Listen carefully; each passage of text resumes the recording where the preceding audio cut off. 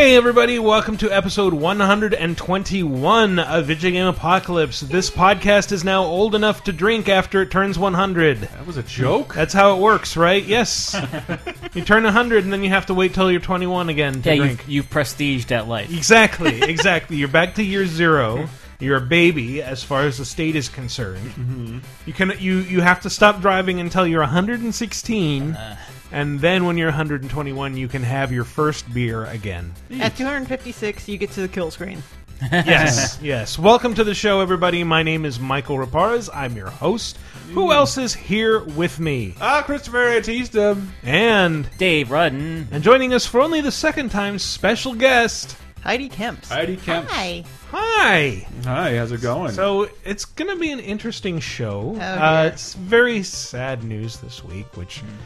we'll get to in the second half. It's all Dave's fault. Heidi Yes, came up with a good idea that made that information not important. I wouldn't say that. No, it's just like... But it is a good idea. We talked about doing a top 5 on Iwata stuff, but it's like kind of a bummer, and like there's probably a better way to talk about it without ladies singing numbers in between. You don't think this is somber enough? Number 5. That great radio quality voice. Number 5, the relatives I want left behind. But so you did pitch this to us, Heidi. Do you want to introduce it? So, since EVO is this week, and I am heading over there, it should be a very fun time. I decided to pitch something about fighting games, and I was thinking, well, what's an angle of fighting games that we haven't really covered? And basically, I was thinking of an excuse for me to talk about one of the games on this list, but it turns out that there are a lot of other games that fit the criteria I was thinking of. So this is the top 5 fighting games that never got past number 2. Yes, Nice. It was the early to mid '90s. Every game got itself a sequel. It was almost guaranteed. All you had to do was have fighting in it. Somehow Ballerina to Shinden got 2. Clay Fighter got like 5. Oh God! And if I can tar myself as a filthy casual for a second, when you first approached me about this, Heidi, you said maybe we can do fighting games for Evo, and I thought you meant like literally fighting games for Evo, and it's just like that combination of topics just makes my skin crawl because fighting games have gotten so goddamn technical in the last few years, and Evo is a big part of why. Well, is there a wild card this year? What do you mean a Don't wild they card? usually pick like a weird one to play that people vote on? Like last year was Smash Brothers. Well, Smash is kind of in the whole, But it was like Smash Melee or something. Yeah, like that. Melee's in there. There wasn't a wild card this year because they had 9 main games, and they have like another...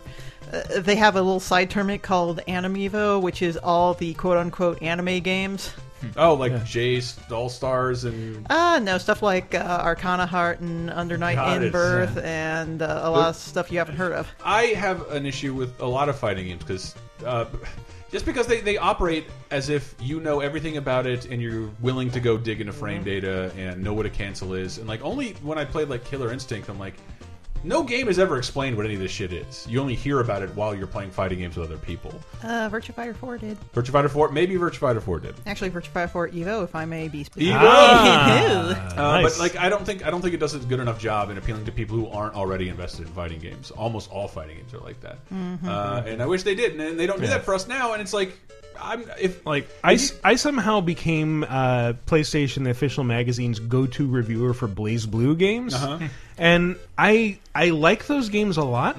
But every time I play them, it's like I feel like there is a ton of hidden depth that I'm not only not seeing, but I'm not qualified to see. And so I'd always say like, maybe you don't want me reviewing this because I'm not a hardcore fighter. I don't know how to do half this shit. I love watching them. Yeah, it's still a lot of fun. Are they still? Hopefully, they're not using Street Fighter in all the fucking training room stage again. Like, show the pretty game. Show the pretty game. Well, the problem is some of the other stages cause lag, and of course, these people are super frame specific. So even on the PC, play on the PC. Enough of this Xbox stuff. yeah, well, thanks for the PS4 port, Capcom. Yeah, I don't know why I automatically got sensitive to that. That has Yeah. nothing to do with it. Capcom, Jesus Christ. Antista. Jesus Christ. Yes, I have nothing to do with it. So let's jump in with these Actually, are all. actually, it's more like Sony. I'm sorry, Capcom. Yeah. Yes. But what sold me on these is that number one, that the concept is really interesting, Yeah. and number two, these are all old games that I get to be nostalgic Yay! about. We all get to be nostalgic about because this is all stuff that was big when I was a huge weeaboo in college. I think the fighting games have retreated into its own ass to such an extent we don't get cool new fighting games like the ones we're going to talk about. And I wish there was a world where more weirdo fighting games existed. Well, we probably won't get sequels to any of the ones we're going to talk No. about, which is a damn shame because let's start with.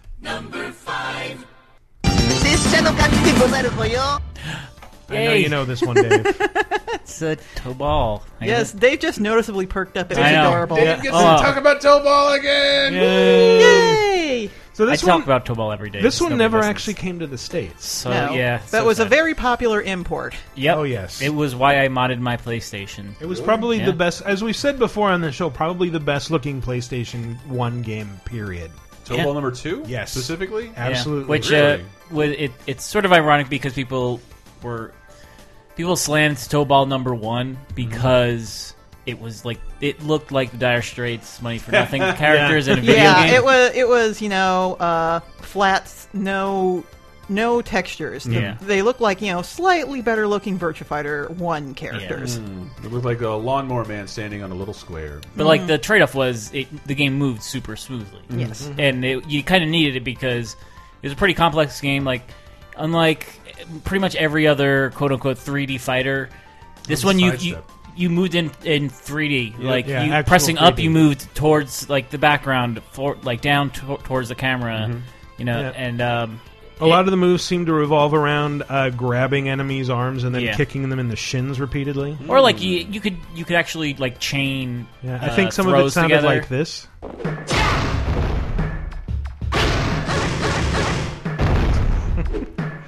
Was that a taunt where he's squeezing a rubber duck in his face? Yes. I think that was just some enemy being kicked repeatedly.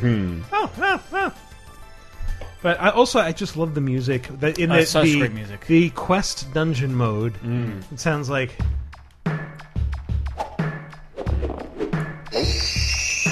Da-da-da-da-da-da.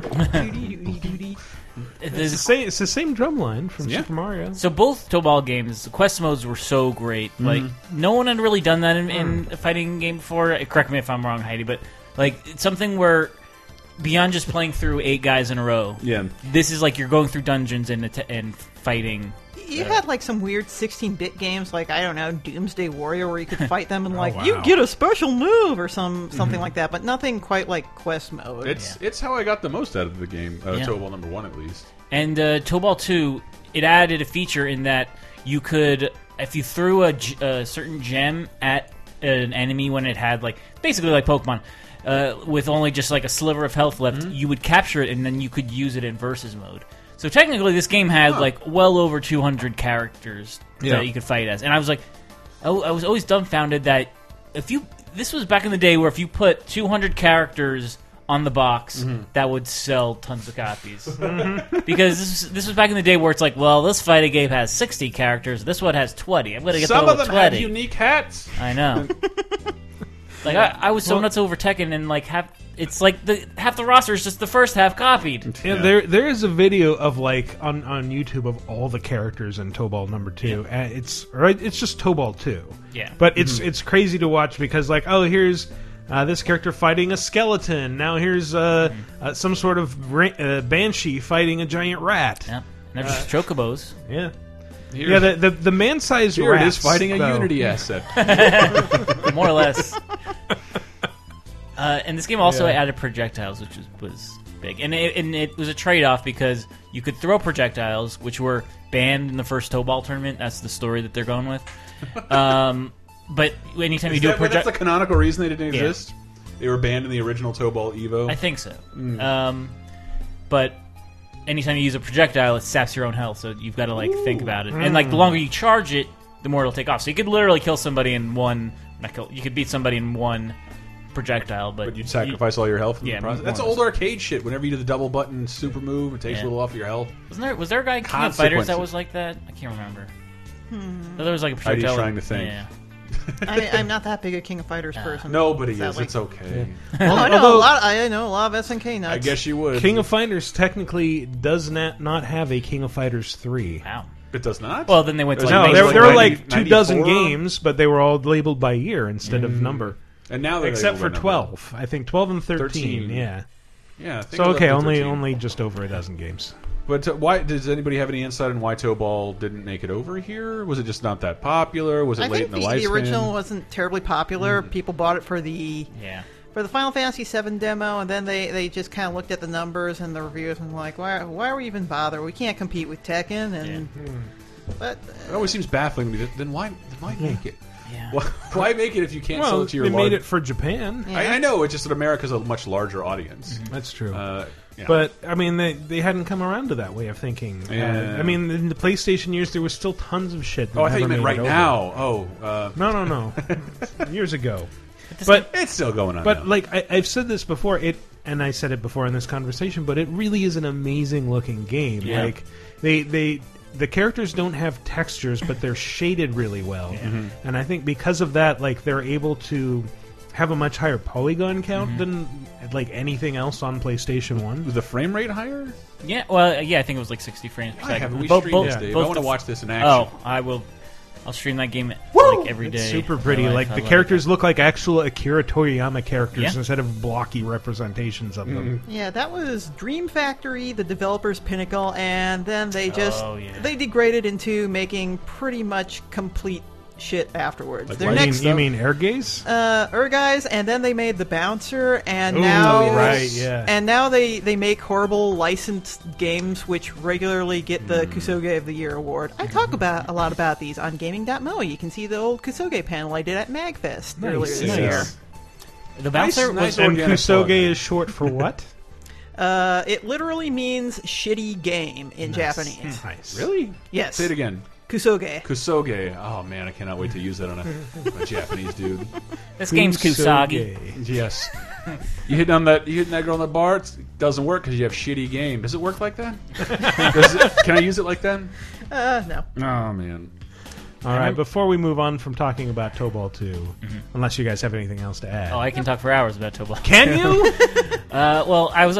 This isn't Tobal 2 exactly, but the Bouncer was the first game I remember apologizing for, like pushing pre-orders for at Pocoland when I You first should have. started. You probably were forced to. And it was one of those games where it's like, we have your pitch ready for you. This is Square Enix's first, or this is back with Nerd Square. This is Square's first PlayStation 2 game. It's going to be awesome. And it's not an RPG for once. Nope. Well, they overpromised so much with that. It was going to be revolutionary. Things were going to break in realistic ways. All the environments were going to be like multi-leveled, and you could use all the furniture, and none of that made it in. It's just like, yes, this is a somewhat pretty and boring brawler. Yeah. And about Tobal 2, I don't know if you captured any more audio from that, but it's just I'm disappointed. I did. in my- It sounds like this.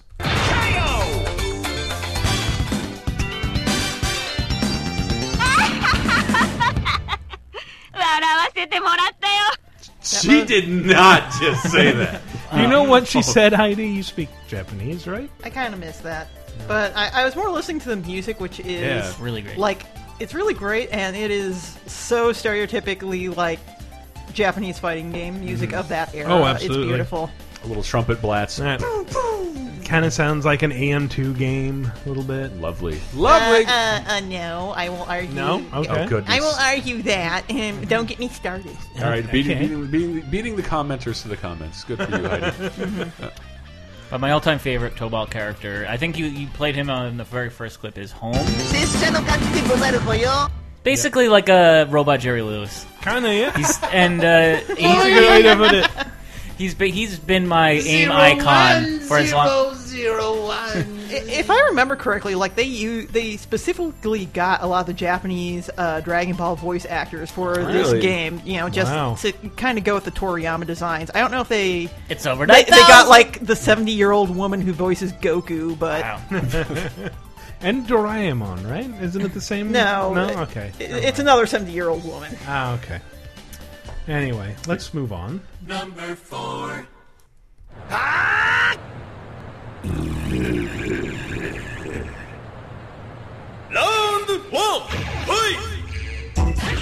You remember what this is, Heidi? I actually do not offhand. That's correct. It's Project Justice, Oh. sequel to Rival Schools. Yeah, that's a good way to guarantee your sequel fails when you name it something completely different. Change it. Yes. I remember asking about that at like a GameStop or Software Etc. or something. The name of the chain is very important to this anecdote. But like the guy just said, like, yeah, you know, because of Columbine, they can't call it Rival Schools anymore because you know people hell? fight. All schools are friends now. But that wasn't what Columbine was about. It wasn't like a rival team went and stole the mascots with guns. with guns. Jesus. No, that's ridiculous. Yeah, a little bit ridiculous. Rivals. But I really love the aesthetic of Rival Schools. Oh It's God, like yes, it's bonkers. It's great. where people from rival schools literally fight each other over who has like bigger school spirit or whatever. There's always like more of a plot to it than that. Oh, it's so filled with like anime justice. Oh, Anime yes. like anime burning spirit justice is like the best. You just got this guy who, you know, he's fighting and he's got purpose and nothing's gonna stop him. You know, my spirit. Yes, no one can stop Batu's burning spirit. God, I love Batu. He was in Tatsunoko vs. Capcom and Project Cross Zone, and those have been his two appearances recently. There's So. another Cross Zone coming, though, isn't there? Huh? There's another Cross Zone coming. Yeah, isn't I don't there? know if he's in it though. I don't know anybody who's in that game anymore. Yeah, there's just a lot of them. A lot. Pretty much everybody. It's a safe bet to assume that every character. Yeah, is but in you remember there. like this? The only Sega representation I recognized in there was fucking fake Bruce Willis from Dynamite Cop. No, yeah. For a second, I thought you were going to say Bruce Valanche. Bruce Willis, Which would have been jokes, awesome. slinging humor in the Project Cross Zone. But Project Justice is like, to me, it's almost the representative '90s fighting game because it's a weird concept. You've got just all these super outlandish characters, and it's super ridiculous. It kind of has its own, you know, lore to it, and they wanted to build a little franchise around it. And I'm not sure why they didn't, because it was popular. People here, people in Japan really like the games, but just kind of. I guess Capcom just decided to get out of fighting games for a while after the 2000s. After they made like 700 different ones. Yeah. Yeah. I guess they thought that maybe Cannibalized their own audience. maybe they decided that their representations of American exchange students were problematic. Well, I'm still gonna. I hope I don't ruin. Are there anything. American exchange students? Yeah, Yes. Tiffany. There's a She's team great. of them. Oh, There's yeah. the crazy cheerleader in the ridiculous outfit I love that with outfit. the boxing gloves. Do they stink or have like an excess of hair? No, her They hair, have bad her hair customs. is like the best, you know, blonde anime hair, spiky all over the place. And then her boyfriend is like a blonde football player with, you know, blue eyes and a long nose. So or whatever. dreamy. And then they also have a black classmate who's gigantic and I think looks a little like Birdie, if I remember right. He's got like a mohawk, doesn't he? Not ringing Trying any to bells. remember. So maybe the series wasn't that. I still posit Sega and Capcom need to get together for these 6 people demanding sequels to Fighting Vipers and Rival Schools and make I count for 6 people. Rival Schools cross Fighting Vipers. It also had I a would buy that. strong connection to Street Fighter. It did. 今回も私の勝ちだね Yeah. What? You recognize? Sakura's in the game, isn't she? Well, Sakura's in the first game, but Right. her connection is to Hinata, one of the series regulars. Mm-hmm. It's like her little sister or a cousin or something like that. There's some relation there, but Hinata fights a lot like Sakura. And so, you know, having her in the game and having Sakura in the first game kind of establishes that link. So it's like, oh, you're creating a fighting game universe, and it's the final fight is the reality in the U.S. and Rival Schools in Japan, and no wonder this world is insane and focuses on martial arts battles all the time. It deserves And, its own movie. There's some weird stuff going on in Brazil. You know that much? Oh yeah, Brazil's just populated by mutants and snakes, man. And random villagers. Yes, Though there's no prostitution in Thailand. I know that much. It's just Sagadin and Bison. but just hanging out. well, there's Just a some big slutty statue. There's some, but it sounds like this.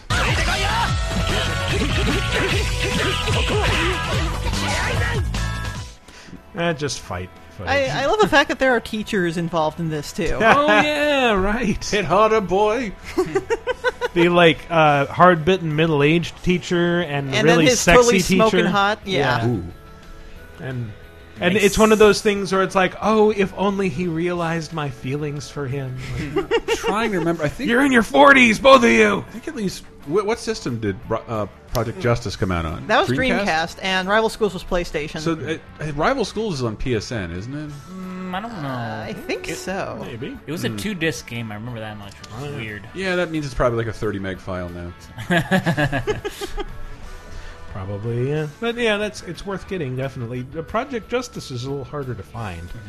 You might have to have a Dreamcast or an arcade emulator. Or a Dreamcast emulator, which is fucking hard to get working for some reason. I couldn't get it working. I wouldn't know. In the scene of Dreamcast emulation seemingly died out in 2006 and was replaced by spyware and bots. Oh, yeah. Nice. It's very dangerous. That'll happen.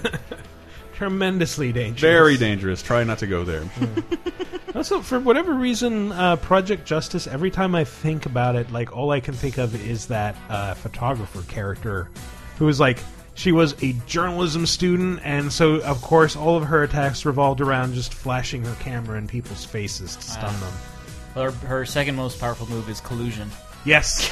It's true. Oh, God. She's so How corrupt. timely. Colluding with teachers to set up students. I'm trying to see if it's on PSN, and I'm seeing an old ass article on Kotaku saying never. No. Oh yeah, that was Yeah, Sven. it's He's probably right then. Yeah, never. I'm just wondering People why. said that about No. the Speaking in Games. And No, if he said that, there's Zero probably and- a way stupider reason you could ever imagine. A voice actor refused to sign a contract, or there's like a Japanese soda coded into the background. Yeah, probably. That shit happens all of constantly. the above, and they threw away the source code, so there's Yep. just no way they can There's take no that way. out. Nope. Eh. Not even with that new fancy schmancy software. Going about anyway. Very sad. Well, we'll reunite with some of these characters in a little bit, but Oh. for now, let's move on to... Round one. Let the action begin. Go! I know you know what this is. Yes, I think you got that from a video I had put online. Yes, and you were specifically thanked in the description of the video. Yes. Wait. This is It Fighting was like- Vipers 2. 3 hours of nothing but Fighting Vipers 2 fights. Wait, Yes. you put the video online? It is footage from a Japanese tournament that happened in the early 2000s. Really? That And a friend of mine overseas sent. and it's you fighting? No, I wasn't in that one. Oh, that okay. that was before I got over there and played for a bit. But Fighting Vipers 2, holy crap, this game I have never means touched a lot. it. I just want to say, it's also weird that you can hear game audio and recognize that's from a video I uploaded. Well, tell us more about Fighting. What system was that on? It was arcade for a long time. It came to the Dreamcast in Japan and Europe. Okay. It never got a U.S. release. It's always the way. Yeah. I was a really, really big fan of AM2 fighting games when I was young. I had a Saturn, and of course, in that age, when you had a Saturn, you had a giant persecution complex. Everybody hated your console that you loved more than anything in the world. It's So only because they didn't understand it. they didn't understand it. And I- you hated cutscenes because they didn't exist. Eh. Well, they existed, but in like a postcard size frame on your TV. I say that as a fellow Saturn owner before I ever had a PlayStation. I was on the Saturn. So I was big into AM2's fighting games. I love Virtua Fighter, and by extension, I also love Fighting Vipers, which was their kind of follow-up to Virtua Fighter. And then, I heard that they're going to be making a Fighting Vipers 2, and I got super excited. I really, really excited. Collected every piece of media I could about the game, and I'm like, oh man, I can't wait till this gets released in arcades. And they're like, well, actually, it's probably not gonna get released in U.S. arcades because the first game didn't do so great, and Sega's in this weird transitional period. This was around 1998. And so I'm sitting here and I'm like, oh man, when's Fighting Vipers 2 gonna come out? And then eventually you come to the hard realization that this ain't coming out. And if it's coming out, you ain't gonna be able to get to it when you're in the middle of Iowa. And that's a shame because I think Fighting Vipers was always my favorite of AM2's fighting games. Yeah. It's like a mostly teenage cast of like Feels to me a lot like trendy rival Tokyoites. schools, just because it's all in Yeah. teenage locations. Yeah, it's a bit, We're but hanging like outside a gas station. it plays like It's like this weird Japanese version of America, basically. yeah. That's an interesting way to put it. But it's faster than Virtua Fighter. It has armor that you can smash off players or other characters, and when you win a fight, you can smash them out of the arena through Yes. the walls in what is one of, I think, the most satisfying finishers that any fighting game has ever had. And it sounds like this. Ah, that's the one where you break the dinosaur statue. Yeah. No, The one wait, from the wait. wizard? No, that's a different stage. Shit. I think this one had like just a bunch of steel bars rolling around. Yeah, that's right. But it also had like the super finishers or whatever. Yeah, where the super KOs you can do it. You have to have all your armor off, and you either remove it yourself or you have it broken off, and you hit your opponent. If the hit is the KO, then you will win 2 rounds. But it is incredibly hard to make Yeah. hit. But you will hit them so hard that it causes natural disasters. Yes. It causes meteors to strike the Earth. It causes lava wastelands ruled by T-Rexes. Yes. It causes nuclear missiles to hit space stations. It's like the Yes. fighting game equivalent of a summon. Kind of, really yeah. long That's cutscene. a pretty good way to put it. You could edit in footage of Setharos attack, and you probably couldn't tell. Yeah. Yeah. Just one Yeah. punch and boom, birth of Cerebus. Pretty much. So, like, I didn't get to tell my whole story. I actually went, I wanted this game so bad that eventually I decided they're not saying they're going to bring this to the Dreamcast. You know what? If I'm going to play this, I'm going to have to take this into my own hands. So I spent about $600, and I bought arcade boards from Jesus. Japan Wow. on the budget I had working at the movie theater at the time. Jesus. I also bought the original Fighting Vipers arcade machine because you couldn't put it in a standard US cabinet because the monitor used a weird resolution. Like, all the Sega AM2 games used medium resolution, which I don't think, even exists I think nowadays. it exists on Twitch, but I never use medium resolution. Yeah. I always go best. So, I was kinda into this game. That's crazy. I saw the boards. So where did you even get a Fighting Vipers arcade machine in 1998? I bought it off eBay. eBay? eBay. That's such a simple answer. Jesus, I forgot that existed around that same Yeah, time. in They don't 1998. overlap for me until I It was until like it was almost drinking age. It was just those ads in the back of EGM that just like had a bunch of names of arcade boards with prices. Yeah, I do remember that. Well, I think we were lucky. We had a Qzar. Does everybody know what a Qzar is? No. Laser It, tag? Laser tag? It was laser tag, and it was a 2-story arcade, but it was a chain, and it was kind of dying.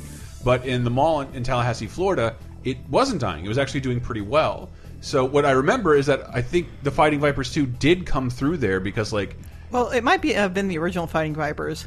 no, I think they had too because they'd have a bunch of weird shit that would come in there. It was like that arcade took a long time to die, and like all the other arcades in the area, like, we see what's happening here. We're getting out of this business, but this was a chain that couldn't go out of business. So, but it was still kind of thriving in Tallahassee. I don't know. I loved Qzar. It was 2 stories. It's a hick town, man. It shouldn't have had a 2-story arcade attached to laser tag. That's true. Anyway, I talked a lot more about Fighting Vipers 2. I did like a little article on Shoryuken.com. There's a series where people who are into like super obscure fighting games talk about why they like them, and I interviewed probably the best Fighting Vipers 2 player in Japan and a personal friend of mine for it as well. If you're in any way interested, check it out. I get a lot more technical, and I go into like the whole story of me going into Japan and studying there for a year and like just hanging out with the Fighting Vipers scene there, which was small but very tight knit, and it was pretty cool. And You hung out with a Fighting Vipers scene. yes, Wow. That seems in amazing. Nagoya, Japan. Wow. That's Did where my one, buddy went. did Yeah. one of them walk around with a skateboard and another one with a guitar? And Did that's they all I can hit remember. each other frequently and have to be broken up? No, it was just a bunch of nerds for the most. Now, is there any correlation between Fighting Vipers and Last Bronx? Because those always seemed similar back in the day. But No, AM2 did Fighting Vipers, and Last Bronx was AM3. Last Bronx is another one that I'm I don't glad I didn't understand make that why there error. was a sequel to that. there was? There wasn't. Oh, I okay, don't yeah. understand why there wasn't, because it was pretty popular.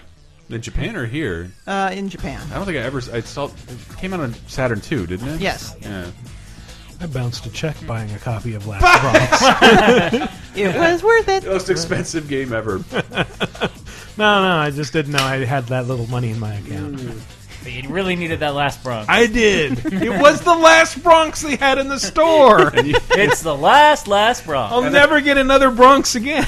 And that's how old Michael Raparez is. Yes. The last Bronx, you say, I'll cut you a check. Yeah, see, I'm just old enough to remember checks.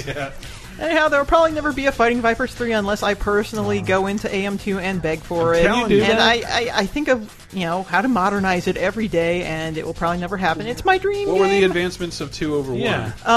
There's kind of a parry-like system, and it's really versatile, and it's really cool. And you can do the air recoveries. That's one of the big things that differentiate from Virtua. You had these crazy ass physics that launched you like 20 feet in the air when you got hit, and then you could smack all 3 buttons. You'd like flip out of your fall and land on your feet. And now you can do this in a way that you can't.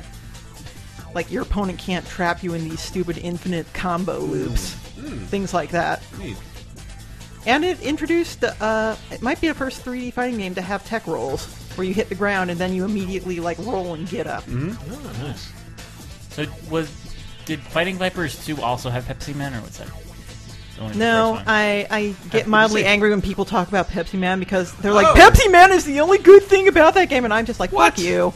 We didn't even get him in Mario. That's why I'm so curious about it. Like, we didn't get the game. Yeah. We didn't get his cameo. I thought you said Hep C there. Yeah, Pepsi. Yes. That's why they wear all that armor, because they can't bleed. If they bleed, then things are going to get. It's time we expose the truth about that soft drink.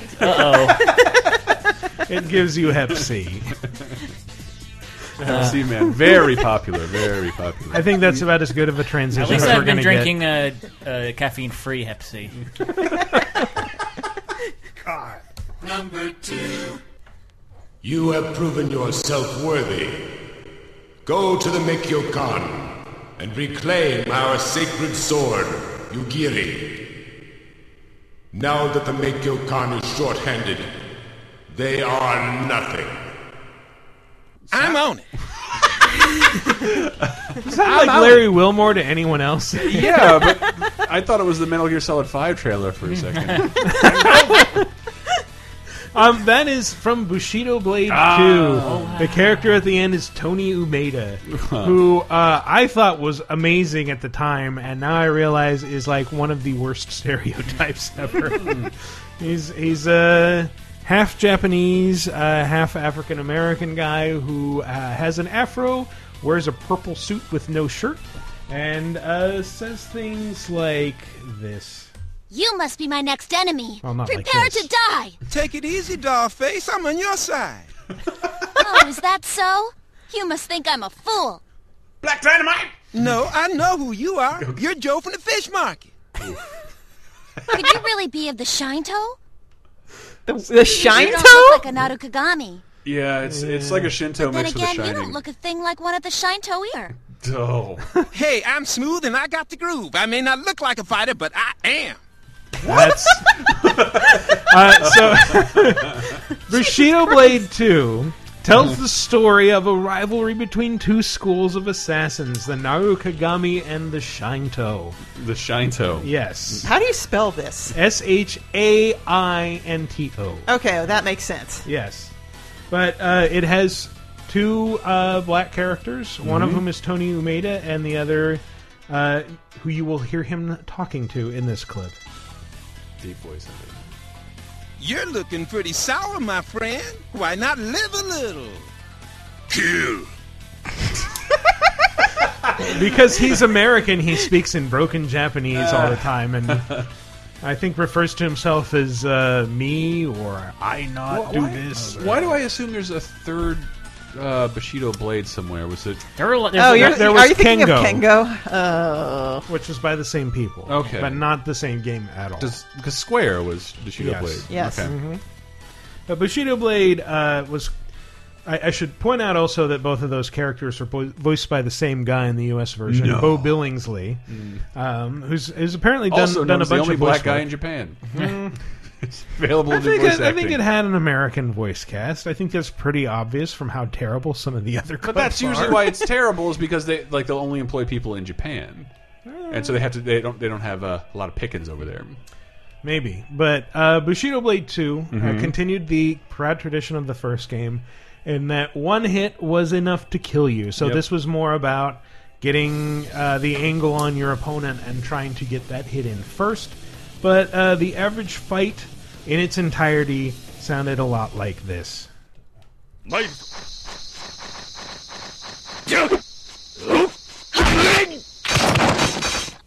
Yep. Somebody gets sliced, spray of blood comes out, and they fall down. But you could have like a dishonorable kill in the game, couldn't you? You stab someone in the back. I It don't doesn't know. count. I don't know. I do know that the first game, and I think this one too, they had cool things like in the first game it was basically that the story mode was set in an open world, where so you could disable an opponent by just cutting their legs, and yeah, you can disable arms and legs, which is really cool. And then they would sort of hobble after you, and you could run away and jump down a hole, and that was like how to get the secret ending or the best ending or something in the first game. But in the second game, you still had all that stuff, but you had a lot more characters added, and it took a really interesting approach to unlocking characters, where you could play as like each side. The Narukagami and the Shinto had like 3 starting characters. You play through their storylines, and then they're assisted by other characters who come in and take over, and they fight a battle, and if you survive as them fighting that battle, then you unlock them for later use, and if not, you don't unlock them, and it's very sad. Did 2 also have like really wide open stages like the first? Yes. I never played 2, but I remember really Yeah, liking that stages in in 2 were very big, multi-leveled, you could jump around a lot. As I seem to recall, most of the fights took place at night, so that they didn't have to render a skybox. It was just a black background. But one of the things I really loved that they added into was that a couple characters could wield 2 swords.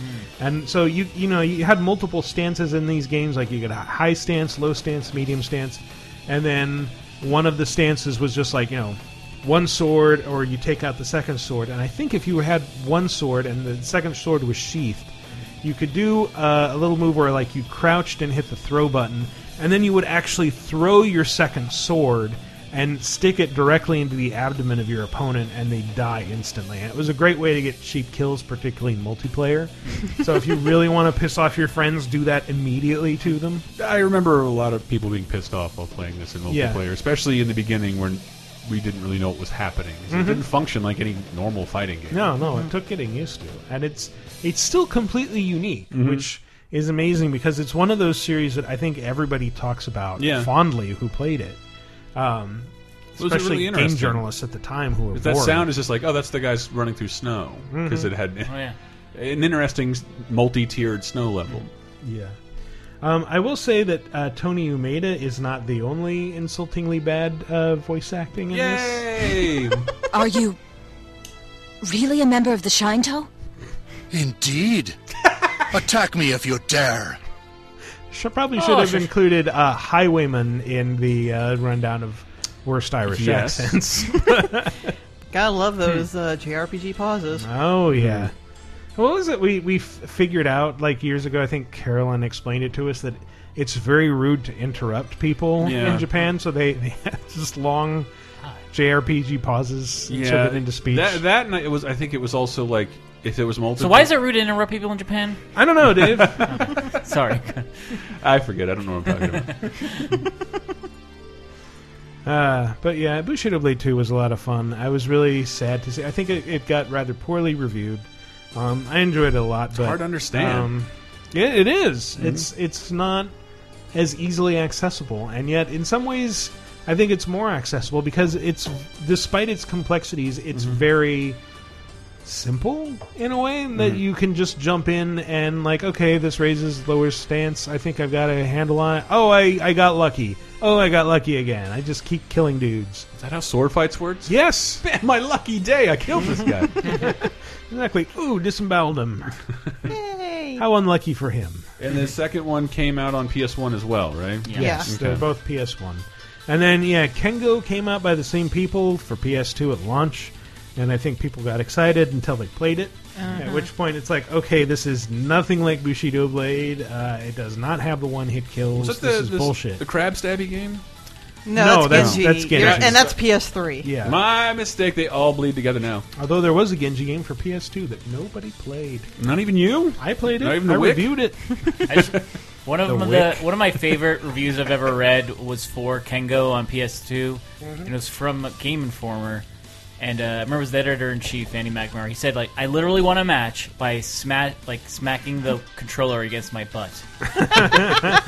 Classy. Yeah, the fighting wasn't very much fun, but I do remember you could change your hairstyle. Nice. Like, oh, I want to shave my samurai's head. Oh, I just want to shave his forehead for this tournament that's coming up. It's really important he look his best. It's really important all samurai display male pattern baldness. Yes, To absolutely. not do so is a lack of respect. I don't know why that was a thing. Me neither. Most people avoid that like the goddamn plague, and they do it intentionally. That's because they're crazy, man. They'll fucking cut you. They're just big fans of that one guy from Three Stooges, Larry Fine. Yeah, Larry Fine. No. No, I challenge you to a battle. I'm gonna commit harakiri. Miyamoto Musashi, you're late. Hey, Mo, that was disrespectful. You bring great shame on your family. I'm just picturing somebody blocking a sword to the face with like. There's no point in continuing this. It's never going to be that funny again. This is really fun to do. Watashi wa Larry. Oh, Shinto, eh? This is gonna be a match to remember. Who this is?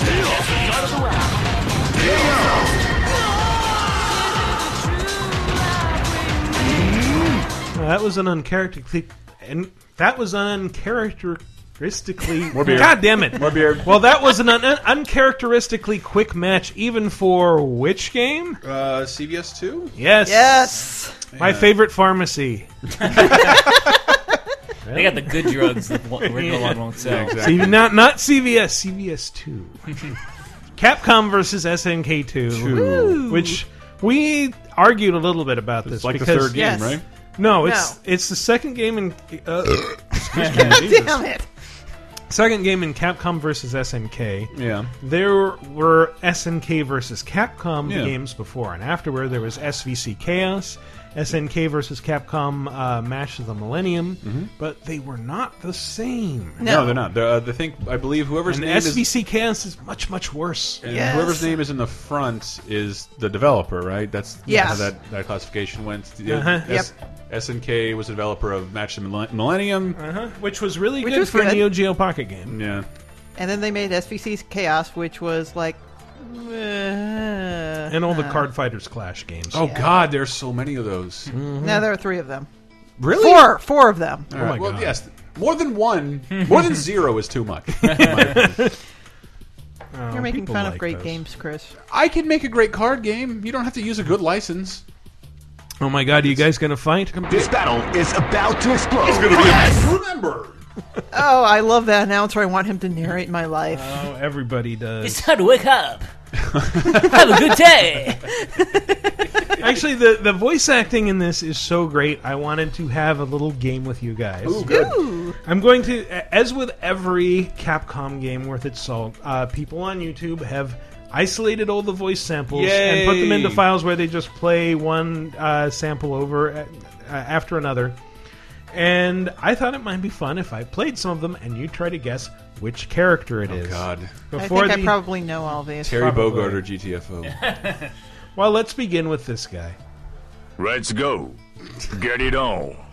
Let's battle. Come on. Come on, rookie. Easy operation. Good job.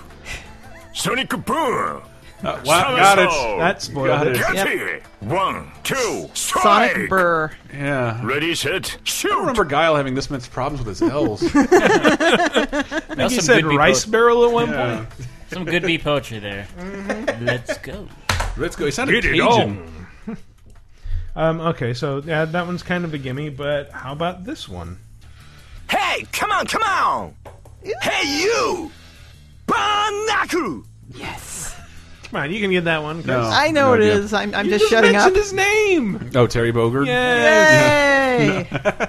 Oh, and Terry, since you're here, what do you like to see when you go to a park? Kiss!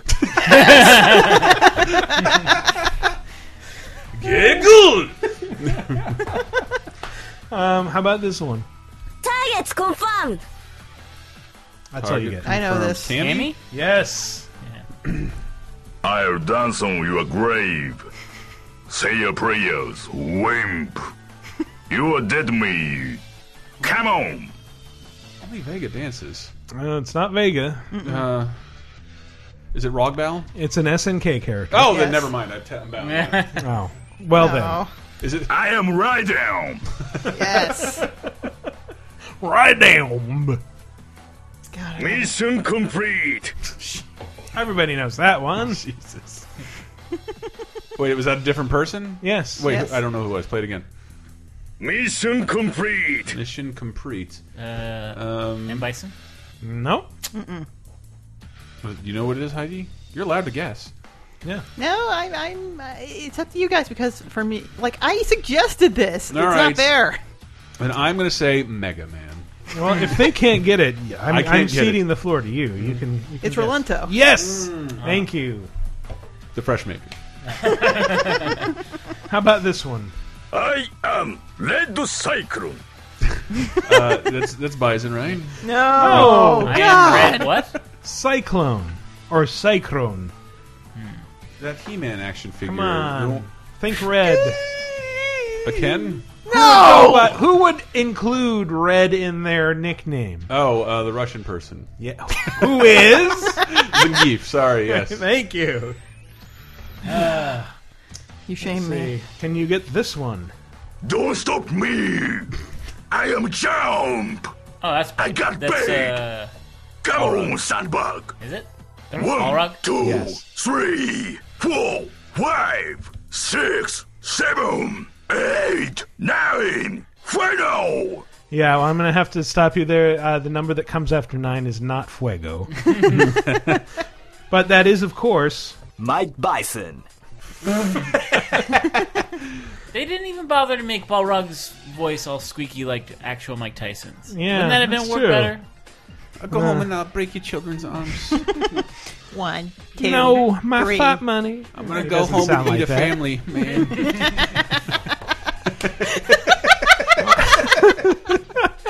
I think that's the second week in a row you've made a go home and be a family man joke. That's like all that's left.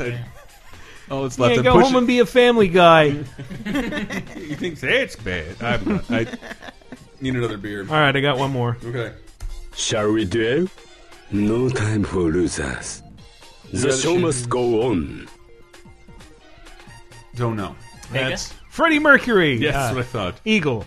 Eagle. Who's a bit Yay. inspired by Freddie Mercury in this version. This game surprisingly got a ton of my non-fighting game friends playing. This game is great. Yeah, it's fantastic. It brings together like all the characters you love from Street Fighter, rival schools. I think, Kyosuke is in it. yeah, Kyosuke. Thank you. The guy in the white suit and the glasses is on the front cover. Maki from Final Fight 2 is in it. Oh yeah, that's right.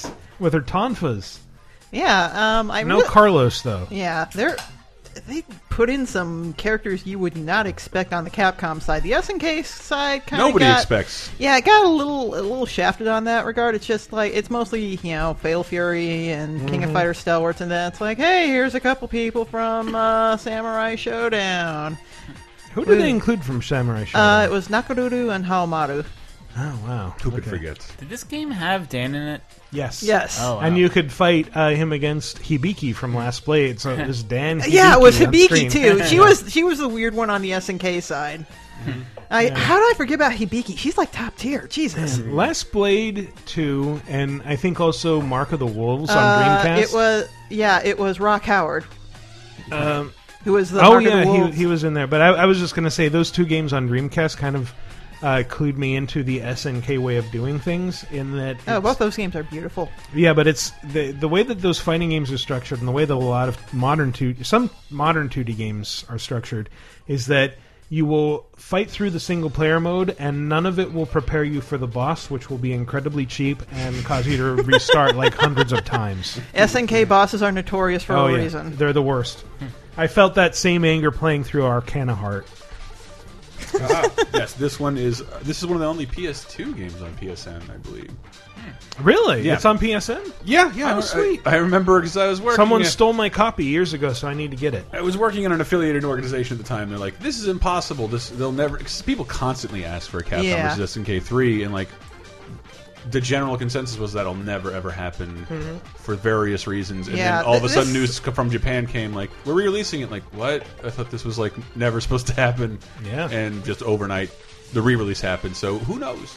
Yeah, except for like, I don't think SNK's in this game anymore. Really. SNK is, but this came out during a weird transition time for them. They were kind of dying, and then they made the whole Play More thing. The history of SNK is around this era is fascinating and super complicated. Involves a lot of new companies and buying IP and lawsuits and Korean developers. It's all really weird. But Capcom vs. SNK 2 is really great and has a bunch of unique systems. What's cool about this is it's got what's called the groove system. And what you do is you can pick a team of up to 4 characters and you give them a ratio which determines how strong they are. You've got 4 points to assign, so if you've got 4 characters, they're all going to get 1 point. If you've got 1, you can make him a ratio 4, and he or she is basically a brick wall at that point. But it really gets interesting with the grooves because they're kind of modeled after certain fighting games from that company. Like Capcom has one that's basically, the Street Fighter Alpha system, and one that's more like Third Strike, whereas SNK has a King of Fighters like one and a Samurai Showdown like one, where you've got like a single super meter that fills up, and once it's full, you get like crazy superpower when you hit, and they've all got interesting. I couldn't wrap my head around this. Is why I couldn't play with my friends that well. Just the groove system, I thought was really complicated. Yeah, and there are some tricks around it. Like people found out that you can roll cancel, and that really changed the game. I remember my buddy telling me about that. He's like, "I can't talk right now. We all just discovered roll canceling." Yep. You can back up Kyo Kusanagi and Iori Yagami with super powerful Capcom characters, so they can play out their silly rivalry on a new stage. Oh, what's really cool is like there are some characters that have special intros with each other, so you see it, and it's just like a really cool crossover thing. I think it's like Dan and Joe Higashi who have one with each other, and there's one with Ken and Terry Bogard. Yeah, it's really, really cool. I think Sagat and Joe Higashi have one. Dan and Sagat definitely do. Yeah. Yeah, and on PSN, people, $9. Wow. Yeah. It's a super fun game, and people are still playing it very seriously. The people who love this game and have loved it for a very long time. It is beautiful. I didn't know it was available, so I'm going to buy it as soon as I get home tonight. Yay! No online multiplayer. And that's probably as good a point as any to end this segment on. So we're going to take a little break. When we come back, we're going to talk about some fun new releases, some not so fun news, and some other stuff. So please stay tuned. Womp womp.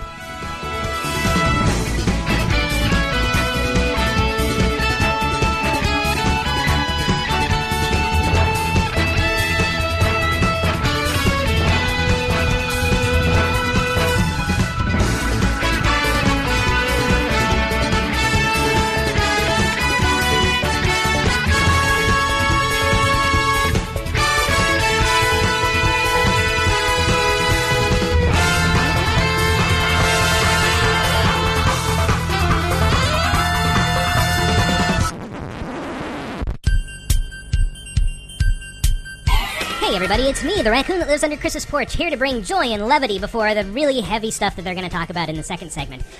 I'm not looking forward to this any more than I was hearing them talk about fighting games for an hour, but here we are, and here I am to tell you how to support Video Game Apocalypse. There are, of course, a couple of very obvious ways to do this. First and foremost, subscribe on iTunes, rate and review the show, let everybody know how awesome it is, and if you really want to let the LaserTime hosts know how awesome they are, you can donate to their Patreon and get rewards, whatever the hell they're offering. Go to patreon.com/lasertime to donate, and let your voice be heard with money. Money is a form of speech. The Supreme Court says so. Not that I'd know anything about that, being a simple woodland animal who collects and eats rat skulls. Rat skulls are also speech. I vote with them by throwing them at people that I don't like who wear black robes and hang out under porches where they should maybe not be.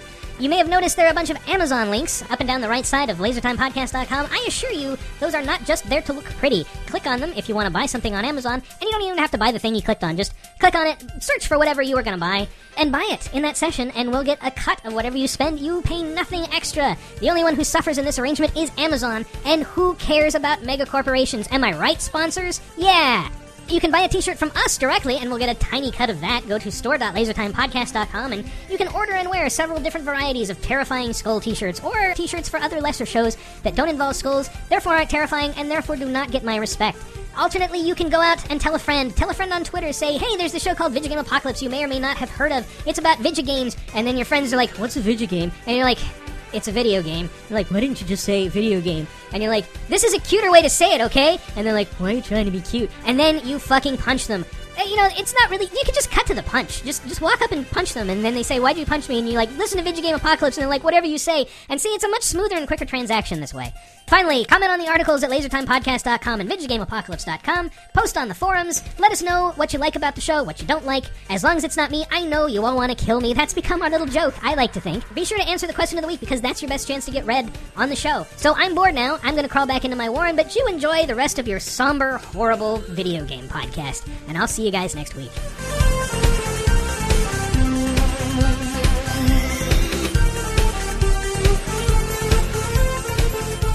And welcome back to our scintillating second segment.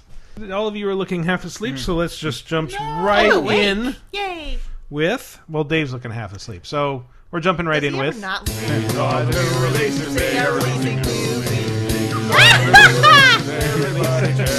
You made it sound vaguely Mexican in there. No, I was going for, anime drill hair girl, like, And now I'm erect. That worked. And I moved that we now append geese to the end of the jingle. Like permanently? Yeah. Geese! Yeah, there we go. Kept you waiting. I'm going to make geese popular, I swear. So this week, obviously a very big week for golf fans. Rory McIlroy, PGA Tour. They really kicked Tiger Woods to the curb? They did. And I don't know who this other guy is. Nobody does. And it's weird to think about, like, I have never heard of the second most famous golfer. Yeah. Ever. He's Irish. What? He's Irish. Oh, I think he's lawyerish. I mean, he looks it. Well, I think Penny Arcade had a pretty decent strip about this. And, like, one of them's asking the other, who's Rory McIlroy? I don't know who he is. It's like, oh, he's a mystical golfer, carries no clubs except for his voice, and he speaks to the balls in their ancient language and tells them where to go. I thought Rory McIlroy wrote for Polygon.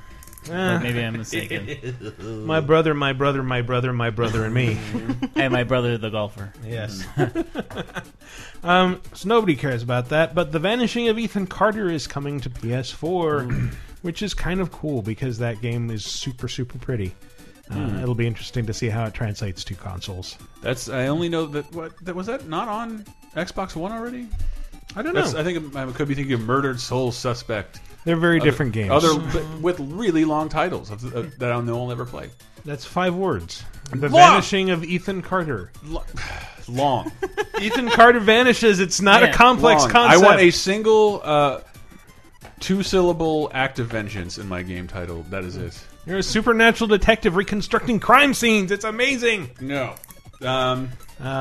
Also, I want to actually talk about a game that you've played. Chris, that's picking up on Mike. Oh, it is. Sorry, it's a meat thermometer, everybody. Yeah, very important to fidget, I know. There, it's away from me now. Hooray. Threw it in the other room. I have to do that sometimes, too. Deception 4, The Nightmare Princess. What the fuck? Which you guys were playing today, so you're actually up ahead of me on this. I'm probably not much... it's hard to call myself a game expert now because I don't get to play that much these days.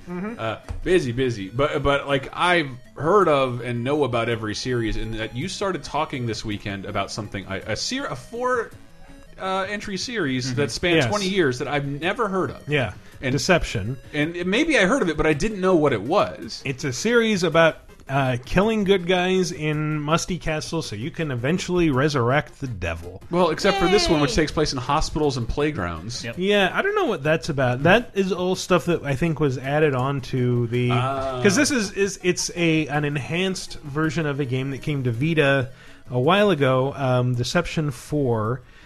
Blood Ties, I think, is the original title. Blood Times. And this, like, in that game, you played the daughter of the devil as she's trying to resurrect him with the help of very poorly dressed demons. And this one adds another daughter of the devil, and I think a new plot line, a new challenge mode, and obviously, like, a bunch of new high school playground hospital levels. Launching a guy with a rake into a bidet that then spit him into a playground set was like, this is the greatest game nobody's talking about. Yeah. But I love it because, like, the first Deception was just about, like, setting up death traps in like, it's cool because it's like a construction set, and then, like, it gives you, you have this whole room, you can set up a certain number of traps, and then your job is to lure your enemies into these traps and set them off. But what Deception 4, and I think maybe going back to 2, does... is that the goal is not just to kill them with the traps, it is to chain traps together and knock them in different directions so that they keep falling into new traps and set up like a Rube Goldberg device. Yes, it's like, yeah, that's exactly how I would describe it. It's like a mousetrap that you string into combos. And it's hysterical, like certain items have a humiliation factor so that you can also consider. Like the pumpkin dropping on the head. Yeah, you can drop a pumpkin on someone's heads, kick them in the balls into like a living statue, and then they fall in a bear trap. And that was just like the first level. It was... And it's even better because when you get into areas where there are like moving environmental traps, so you kick them into that bear trap, and then like a giant iron statue runs them over and cuts them with a sword or whatever. And you only have like two physical abilities, but you can like kick them into stuff. It's pretty clunky, but it's really interesting. Yeah, it's a lot of fun. I'm glad you guys were enjoying it because you were asking me beforehand, like, is this really worth $50 to stream? Like, well, people are going to be interested because nobody's going to know if they want to actually spend money on this. Yeah, because we'd only think like, well, we don't have anything to stream this week. I'm not paying $60 for fucking Godzilla, even though I really want to play it. But there was that, and we were going to play Blood in the Sand, and I don't know why I was just like, man, 50 Cent isn't bankrupt. I want to use this for like his birthday or when he's dead. Like, there has to be something. I don't want to overlook something interesting. And you talked this up so much, and it seemed like half cheesecake, half like incredibly silly Japanese shit. I really wanted to see it. I'm not proud of spending $50 on it. I think it's a little much for the game. Yeah, I mean, it's the thing is, like, the first Deception, Tecmo's Deception, was very serious and straightforward, and it's that was called that. Yeah, Tecmo's Deception. Oh my That's God. when they attach their name to everything, like Tecmo's Secret of the Stars. Tecmo Yeah, well, I Bowl. think I seem to think in Europe it was Devil's Deception, and of course, like the Japanese publishers were terrified of like pissing off our religious sensibilities in the 90s. Like, they thought we were Afghanistan but Christians. And so, like, I remember there was a time when, like, Xenogears wasn't going to come out here because it's like, oh no, it questions whether we need God or the existence of God. You Americans can't handle this. And everyone was like, yes, we fucking can. We have philosophy classes over here. Well, you can. You didn't live in the flyover states. That's true, I didn't. Nor will I ever. I just visited Inshallah. Florida, so nothing surprises me anymore. All right. But I forgot where I was going with this. How pretty so they took the devils out of the title, and it was just Tecmo's Deception. That I remember. Yeah, it was pretty serious. It actually, like, emotionally, the plot could really go downhill. Like, your fiance, like, you were a deposed prince who was trying to get revenge, and your fiance, this princess, like, came to stay with you, and unless you sent her away, she would get killed. And then you could bring her back as a zombie, but like she was empty inside. And yeah, it was. But then you could like use her to attack people, which was cool. But by the time Deception 4 comes around, like, it is absolutely ridiculous. Yes, you're still killing good guys to resurrect the devil, but it's so anime. It's ridiculous. I think I've used the word ridiculous twice. Did you have an English dub in the version that you played on Vita? No. Okay, so It we was didn't all either, Japanese. and everybody said turn it on. Like, I don't think it can be turned on, or it would have automatically. Also, we don't care. We This didn't care story that looks much. terrible. Yes. Oh. But it is silly, and but that kind of Man, why didn't we put this in games where you can play as the bad guy? I thought I did. No, you didn't. Didn't I? Nope. Huh. Michael. Well, I thought I put a deception in there. Anyway, this is one of those games that was hard to recommend, but it's like it was so perfect for the stream once we got flying in it, or once Dave ran the controls. So much fun to watch. Yeah. And so, I'm glad you guys had fun with it. But yeah, like, the cheesecake aspect makes it really difficult. Like, even when it's trying to be serious, like, I can't take this seriously because I'm just thinking about, like, this weird little girl who's getting really excited by people dying is a pretty clear lowly fetish stereotype. So, and all I can do is stare at his butt crack and wish I could swipe it with my penis well, like a credit card. That's the main character. It's the main character who, if you look closely, not only has an exposed butt crack, but has like a little blue line drawn around said butt crack. Hey, look at this! It has healing icy hot lines surrounded. Just to convey soothing. Maybe it's a tattoo, but why would you tattoo around your butt crack like that? It's weird. I don't know, to give it depth. Maybe some shading. I want to. Can you tattoo some drop shadow on my ass crack? I want this shit to look deep. Can I get the MC Escher stairwell around my butt? Oh man! So speaking of tattooed ass cracks, God I want of a tattoo War on my asshole, just like a Looney Tunes character and a Woody Woodpecker, and it can be like an iris around his neck. I wanted people to think about Kratos having a tattooed asshole, not you. But then I can like pull down my pants, stepped moon on my people, transition, and spread my asshole and give like boo. That's all, folks. Yep, that sounds like something you'd do. Yeah, well, I've been looking to get a cartoon tattooed somewhere on me. Why not my asshole? Why not? Yeah, it's a you little should puckered. go do that right now. I'll take you to the tattoo parlor. You want to help me wax my canyon? No. Okay. That's on you. Sorry. If Anna was here, she would have punched you by now. I want a tattoo of a butt with a tattoo of a butt on it, derriere. and I want it on my butt. That's that. I just want to make sure. I'm glad you guys all got that challenge. reference. It was a challenging time. It was a challenging jokes. God of War 3 Remastered is out this week. Which it's a great game. The PS4 version, from what I've read, does not add much aside from like an extra level or two of detail. Barely noticeable level of detail. Yeah, and this is one that's like I might get excited about it because I really like that game, but I think I played it like 3 or 4 times. Yep, it should be cheaper. How much is it? If it's $40, it's too much. I don't know. If you're a PlayStation owner, how do you not have God of War 3 already? Yeah, if you somehow missed it but played the first 2 games, it's worth getting. But yeah, you should also play the first 2 games because I was reading something I think on Kotaku earlier that was talking about how you really need to play the first 2 games to make this into a relatable and interesting story arc. Because otherwise he's just an asshole. Exactly, he's just an asshole, and you're just killing gods, and you don't really understand why. But made the point that the fact that you don't have a choice in all this is really it's on purpose to make it feel claustrophobic and confining, so you can understand how Kratos feels, because this is all he has left is to kill people in really horrific ways. It's weird to think about franchises like this in Gears of War is like last gen and over. Gears isn't over. I don't know. There's the remaster coming this year. But I played the beta. If it has "of War" in its title, it's over, Dave. Yes, until we're in another war, then I'll start laughing about war again. Oh, No. Godzilla. You mentioned I really wanted to play that, but it is a little unnerving that they haven't shown anything of that game except the black and white trailer during like the Japanese Sony press conference. They've shown reveal. more than that. I found a new trailer, but it's so minimal and it's like has all these effects all over it. It's got Jet Jaguar in it. I know. That's why I wanted to play it, but like I'm not like no. Okay, it's launch day. Nobody's reviewed this game. It's got Hedorah, the smog monster. It's $60. $60. Come on, it's a Godzilla game. It's a new game. Yes. It doesn't count. Price yourself competitively, because nobody's going to want like this. every other new game that comes out. Yeah, but new games that they're hiding from reviews and like are clearly kind of like shuffled out into kind of silence. If you're gonna release it the same way you would like a Men in Black Activision Madagascar tie-in, price it as such. No Bryan Cranston in this version, I should say. Yes, you've played it. Yeah, I deserve answers. I did play it at the Namco Bandai Vegas event like a couple months ago, and it is very slow and very clunky, and that is completely intentional because you are playing as a man in a suit. You're playing as a man in a suit and lumbering monsters. It's accurate to the movies, yes. Is it fun?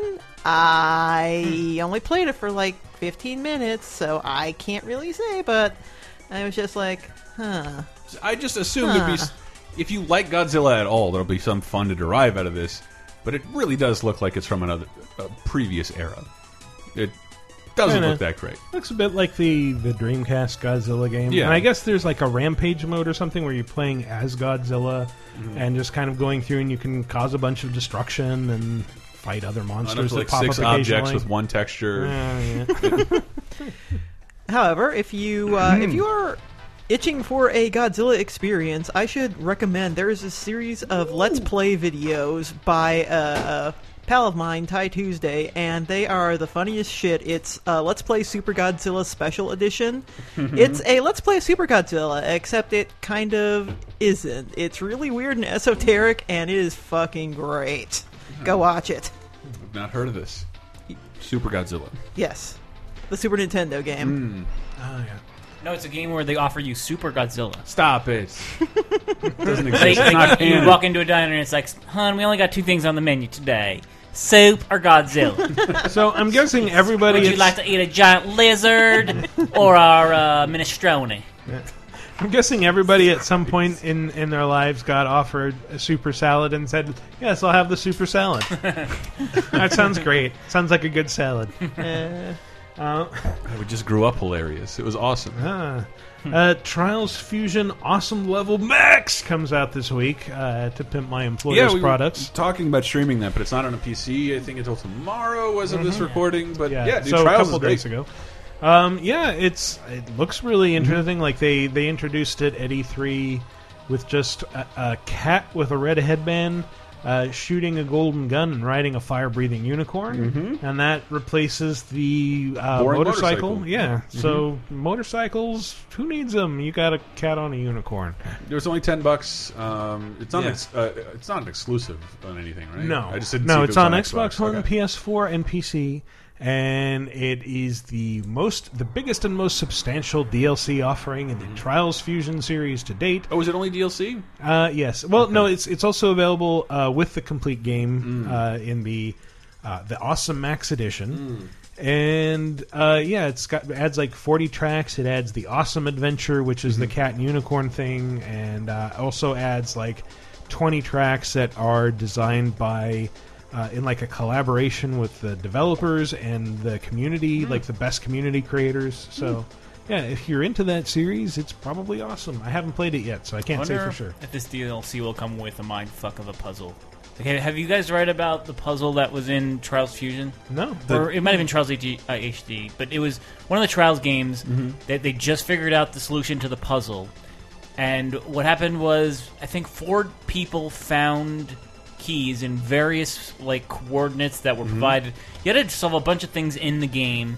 Then you got by recording a song and playing it backwards, you got like information, and that information led to coordinates. And then the coordinates, everyone found a key along with a note that says, "In 100 years, meet underneath the Eiffel Tower and present these keys, and you will get the next step for this puzzle." So basically, we'll all be dead. Yes. By the time this puzzle, Not me, man. Don't even joke. My daddy will never die.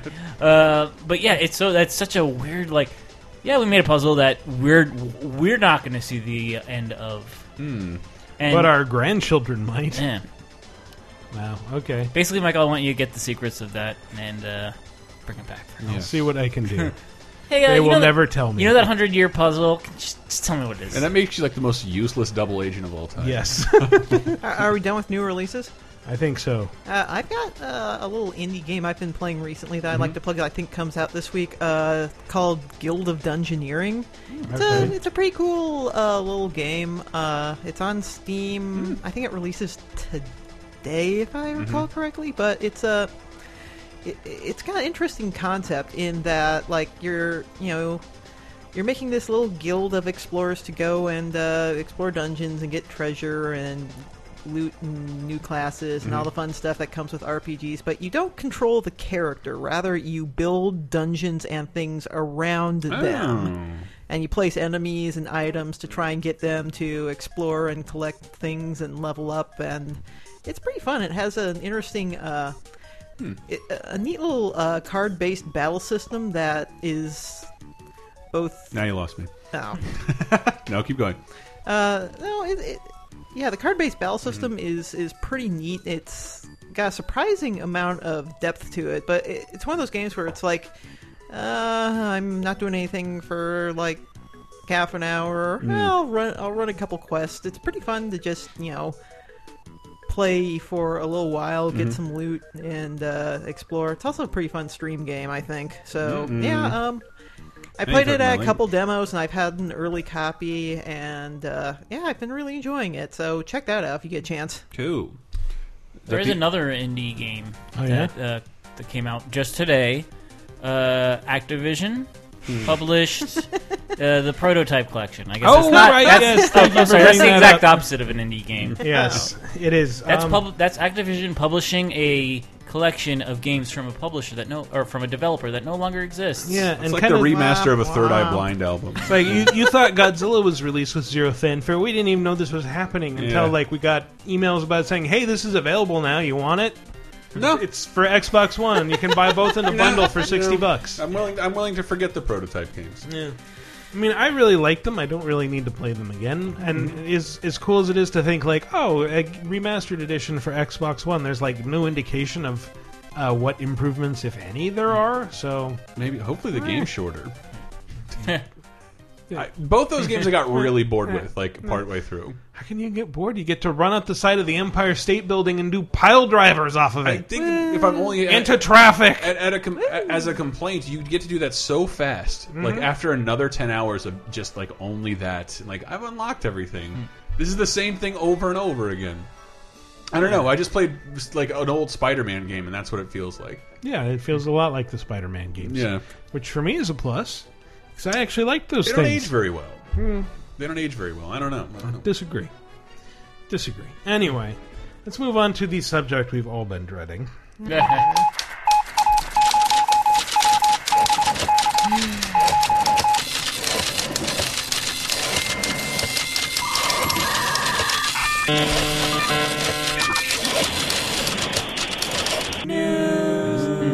Hey, Dave. Remember a couple weeks ago when you were like, "Oh man, wouldn't it be hilarious if Miyamoto died?" Well, guess what? Shucklefuck, your aim was off. Is that what you said?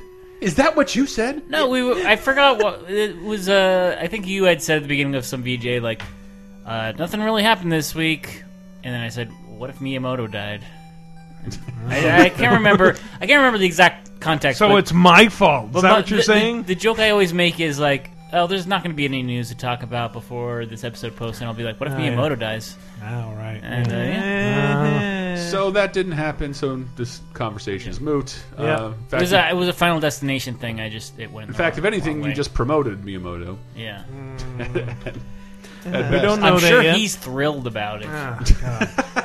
But yeah, Satoru Iwata, president of Nintendo, died, which was rather suddenly. You brought it up, like we were. I was here on Sunday to record Laser Time, and like you just like walked in the room and like Satoru Iwata died. Like, what? I was super shocking. I would have like, if it would.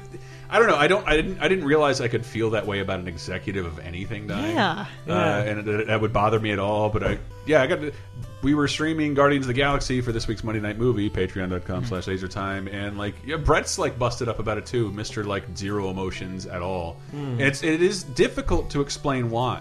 Because I don't think like it's not like he was this very friendly, warm presence on stage. I guess that's it. And especially like with all the outpouring of grief from the industry and all these obituaries. Like I've learned so much. Like I thought he was just this very affable executive, and like no, he's been heavily involved in game development since the early '80s. He was one of the founding members of HAL Labs. If I may do another plug, Henry did write this week's top 7 on Laser Time is reasons Iwata is awesome and why you should care about him. And it's a bunch of stuff in there you might not have known. And like the way he phrased it, whereas he was the first non-family member ever hired to lead Nintendo in literally over 100 years. It was also the director of Dragon Warrior. Like crazy shit like that. Like what I praise about Marvel's Joe Quesada, like its CEO, is like the guy running the company can actually draw comics.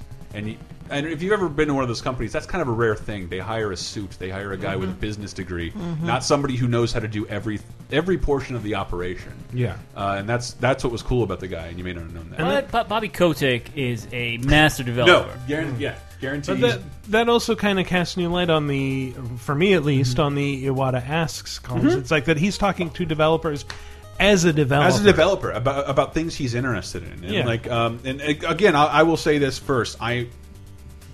He was someone I think I took for granted. Like I never really looked forward to seeing him, and then like the idea, like, but I'm not going to see him ever again. Yeah, that's fucking terrible, and I'm really bummed out now. This guy speaking broken English and throwing his hands up at me in front of a white wall. I didn't realize how much I looked forward to seeing that. I'll never read a new parentheses laughs anymore. Nobody looked at bananas like that guy. No, nobody. But there's a fantastic video that's been recirculating of his 2005 keynote speech at GDC, which he gave in English. And all of his GDC stuff, save for like that 1 year where it turned basically into like a Netflix for Wii promo, was fucking great, and you should watch it. Yeah, it's arresting to watch. He's a really talented speaker. It's a really good speech, and he talks about that. He's what was it? He said something of an executive, the brain, the business card of an executive. That's right. The brain of a developer and the heart of a gamer. Yes. And just talking about his history and how right out of college he had the distinction of joining the smallest company of anyone in his class. Yeah. That he was the fifth member of HAL Labs. Yeah. And his father was not happy.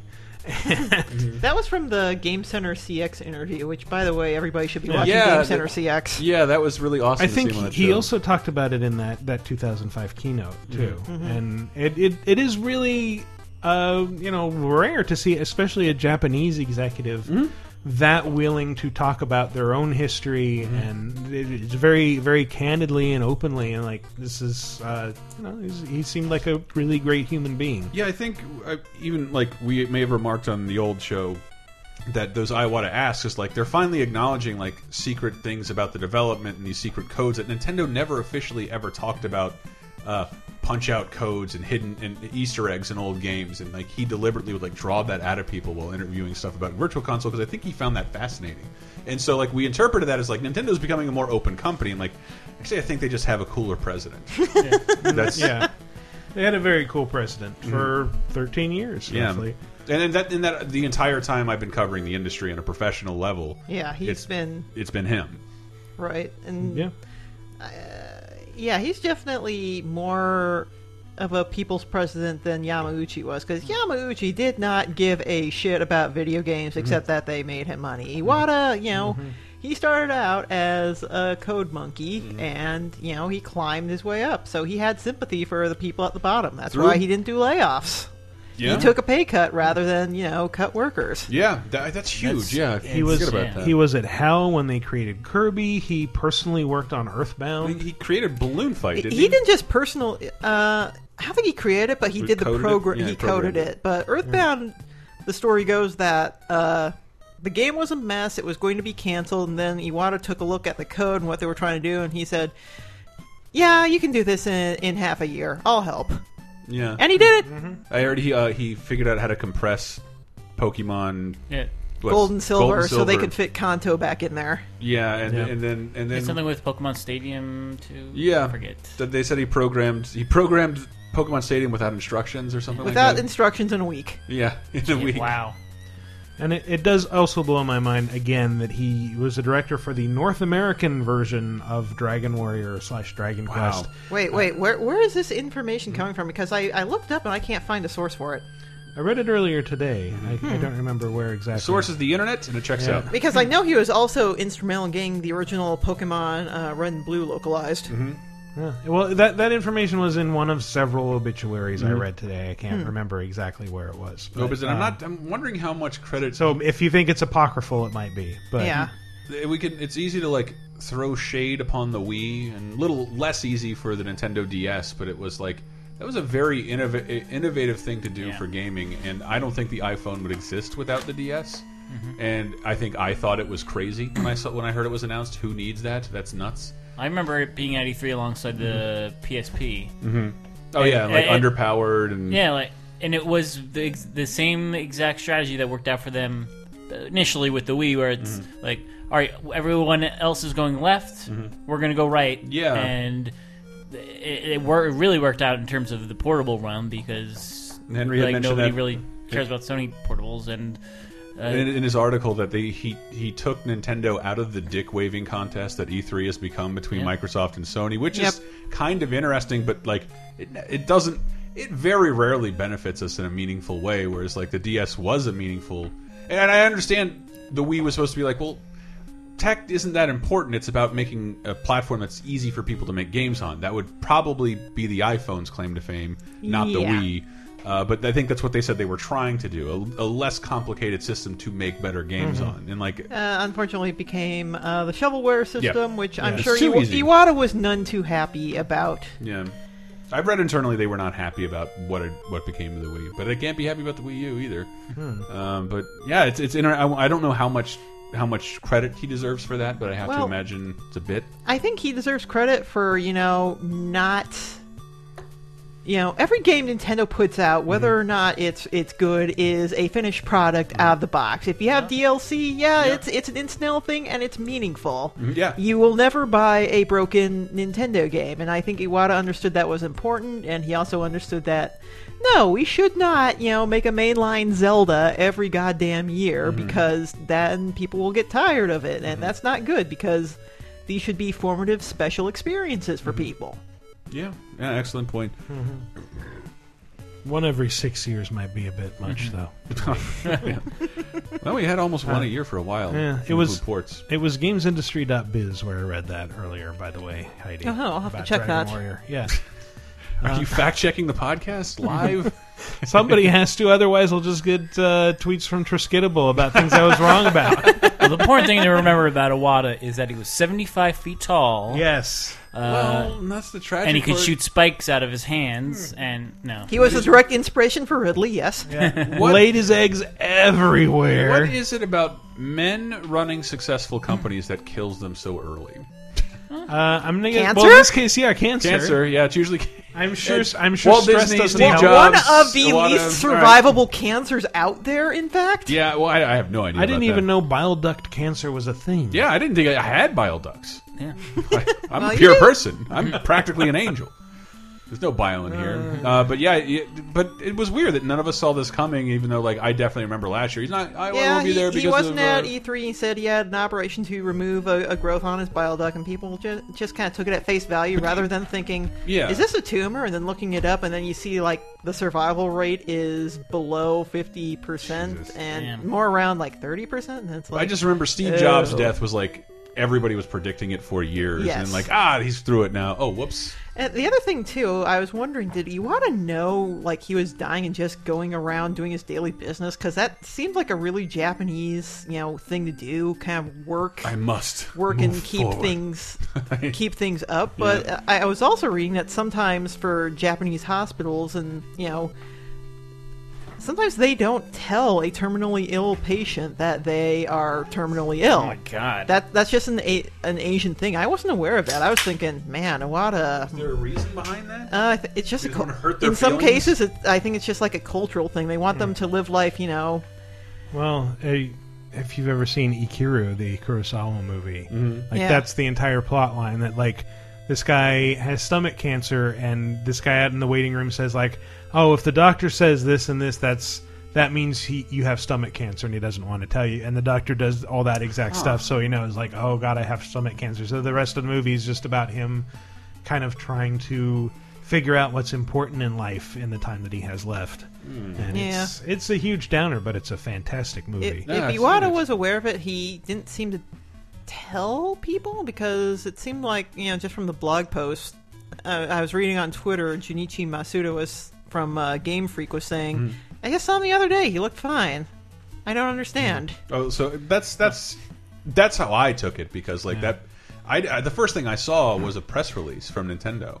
Like, yeah, and it was the most heartlessly worded thing. Like, notice of personnel change. Yeah, that's what it was. The death of board director. Yeah. And yeah, like, is he also the president in America? Was he also the president in America? Yes. Yeah. President of Nintendo International, essentially. Okay. But yeah, it's such a blow, really, to have lost him, and it's so young, in his mid 50s. He was only 55. Yeah. All of our parents are older, I would imagine. Yes. Yeah. I'm not even going to make the Van Halen reference there. That's Sammy Hagar, but that's okay. Sorry. What bothers me is the possibility that some shithead suit who doesn't give two fucks about video games is going to get in at Nintendo, but I guess, like, Ginyo Takeda, who made Punch-Out! And Star Tropics, is like co-heading it with Miyamoto now. Miyamoto, I don't see being a businessman. He's claims a creative to not type. want that. Yeah. But they announced successors or interim people. Those are the interim people, Really? Takeda and Miyamoto. I don't see Japan making Reggie like international president, much as everybody would he's flip not their a shit over Japanese. that. Yeah. It's impossible. He could never run a company. They tried it with Sony and it didn't go so well. Yes, that's true. Which is all the more reason for it not to happen. But it does kind of cast new light on the video with the Muppets. And, like, after I heard the news, I thought, like, did he do the Muppets thing because he wasn't up to an actual video appearance? But you know what? That means, glad they did that, because somewhere in that Kyoto headquarters is the coolest Muppet tribute to Iwata that'll probably sit there forever. Oh, I saw the actual Muppet at E3. Oh yeah, they had them on the E3 show floor, didn't they? Yes. That's awesome. So, and I say that as the person on the street. Stop calling them Muppets. Those are just puppets. They're not Muppets unless they're made by the Jim Henson Company. And they are made by the Jim Henson Company. They didn't say that at the start of the video. I had no idea. You could tell just by the look of it. I thought so too. Just by the creepy legs. But I was so happy to know a fact and leap forward to give it to everybody and sound smart that I ended up defeating myself. How weird is it that after 50 years of operation or so, that the Jim Henson Studios still have not mastered how to make a puppet look not weird when you see its legs walking around? Nah, well, that's never going to not look weird. Yeah. Gravity. That's never not going to look awesome, more like. Sometimes. You saw Most Wanted? those gifs of the little Nintendo puppets flailing around are the cutest. Yeah. To the Invincibility soundtrack, it's quite wonderful. Also, if that video is the last thing that we've heard of him, then the last thing that Iwata ever said was, do a barrel roll. No, the last thing he ever said was apologizing for the E3 showing at the Ah. fucking investors meeting. But I think that was... Thanks a lot, asshats, whining about Metroid. Jesus Christ, you made Iwata have to apologize on his fucking deathbed. I hope you're happy, you entitled shitheads. I think the last thing we heard like out loud from him was do a barrel roll. And I'll do a barrel roll for you. We'll all buy your Star Fox game. Oh. What? That should be the title of the episode, as I'm saying. No, you really shouldn't. It's a tribute. I'm so funny. There is some other news. You guys remember Jaeger? The people who did Spec Ops: The Line? They're fired. They are no longer making Dead Island 2. Oh, that's encouraging. They got dropped. We haven't seen hide nor hair of that since E3 of last year, right? Well, we didn't even see much of it last year. It was like a trailer. It had a funny trailer. That's all a Dead Island game needs. Yeah, that's before the big Nintendo news. There was other Nintendo news about Devil's Third. Oh yeah. It's gone, right? No, nobody Nintendo reassured knows. people that it was still coming. There was a report that said Nintendo of America is not releasing it. It'll be released in Europe and Japan, but Nintendo of America doesn't want to touch it because it sucks. And I completely believe that based on things I've heard. Game's been in development for Christ knows how long, and it has apparently been directionless for ages. So, boy, there's a fucking shock. There's always Kickstarter. Wasn't it one of those that was like they started talking about it before the last generation of consoles came out? Yeah, THQ was going to publish it. That's right. And then it was going to be a mobile game, I think. And then Nintendo got it, and then they didn't show it at E3. So, and that's always a great sign. I just remembered the E3 when I went and Tomonobu Itagaki showed up in my Mii's through Street Pass and said, "I'm Itagaki from Nintendo." I'm like, that's bizarre. Yeah. You should never be at Nintendo. Weird. Was he as intimidating in me form as he is in person? Not quite as much. No. He's one of the more frightening people to interview. I will say the one time I met him, he was pretty nice to me. I had one nice time you met him was like one of the first times I met you. Oh yeah, and I was in the room playing Ninja Gaiden Dragon Sword, Yeah. and he was very patient in showing us how to play, as I recall. So yeah, when I interviewed him for that, he was I wouldn't say it was super nice, but it was a good interview. I really enjoyed it. Made for a good article. But then the second time was Ninja Gaiden 2, and I was interviewing him alongside somebody from, I think, Shack News. And, yes, we originally, flip-flopping questions. He would ask one, I would ask one. But, I guess one of the questions I asked, struck a wrong nerve with him. I don't know why. But then he went to a point where it's like, I'll take your question again. To the other guy. I'm like, wow. Well, you shouldn't have asked him, why'd you sexually harass all those women? Oh, yes. Because I live in Japan? Jesus I think I asked him, Christ. would you like some of my Proactive? Do you think I could fit my little finger in one of those pockmarks? You people are all horrible. So isolate that. That should be in a promo for the show. Gross.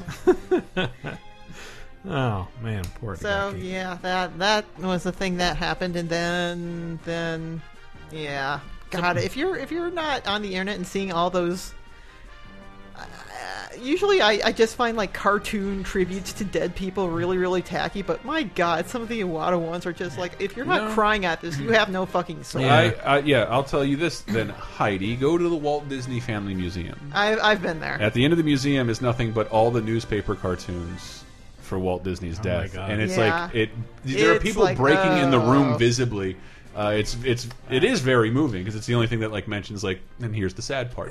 There was one that circulated on Twitter, and the first time I saw it, I didn't think much of it. It's Iwata's body laying there, and Kirby and Toon Link and all these other characters are showing up to mourn, and then somebody retweeted it and pointed out that they're all holding out their healing items.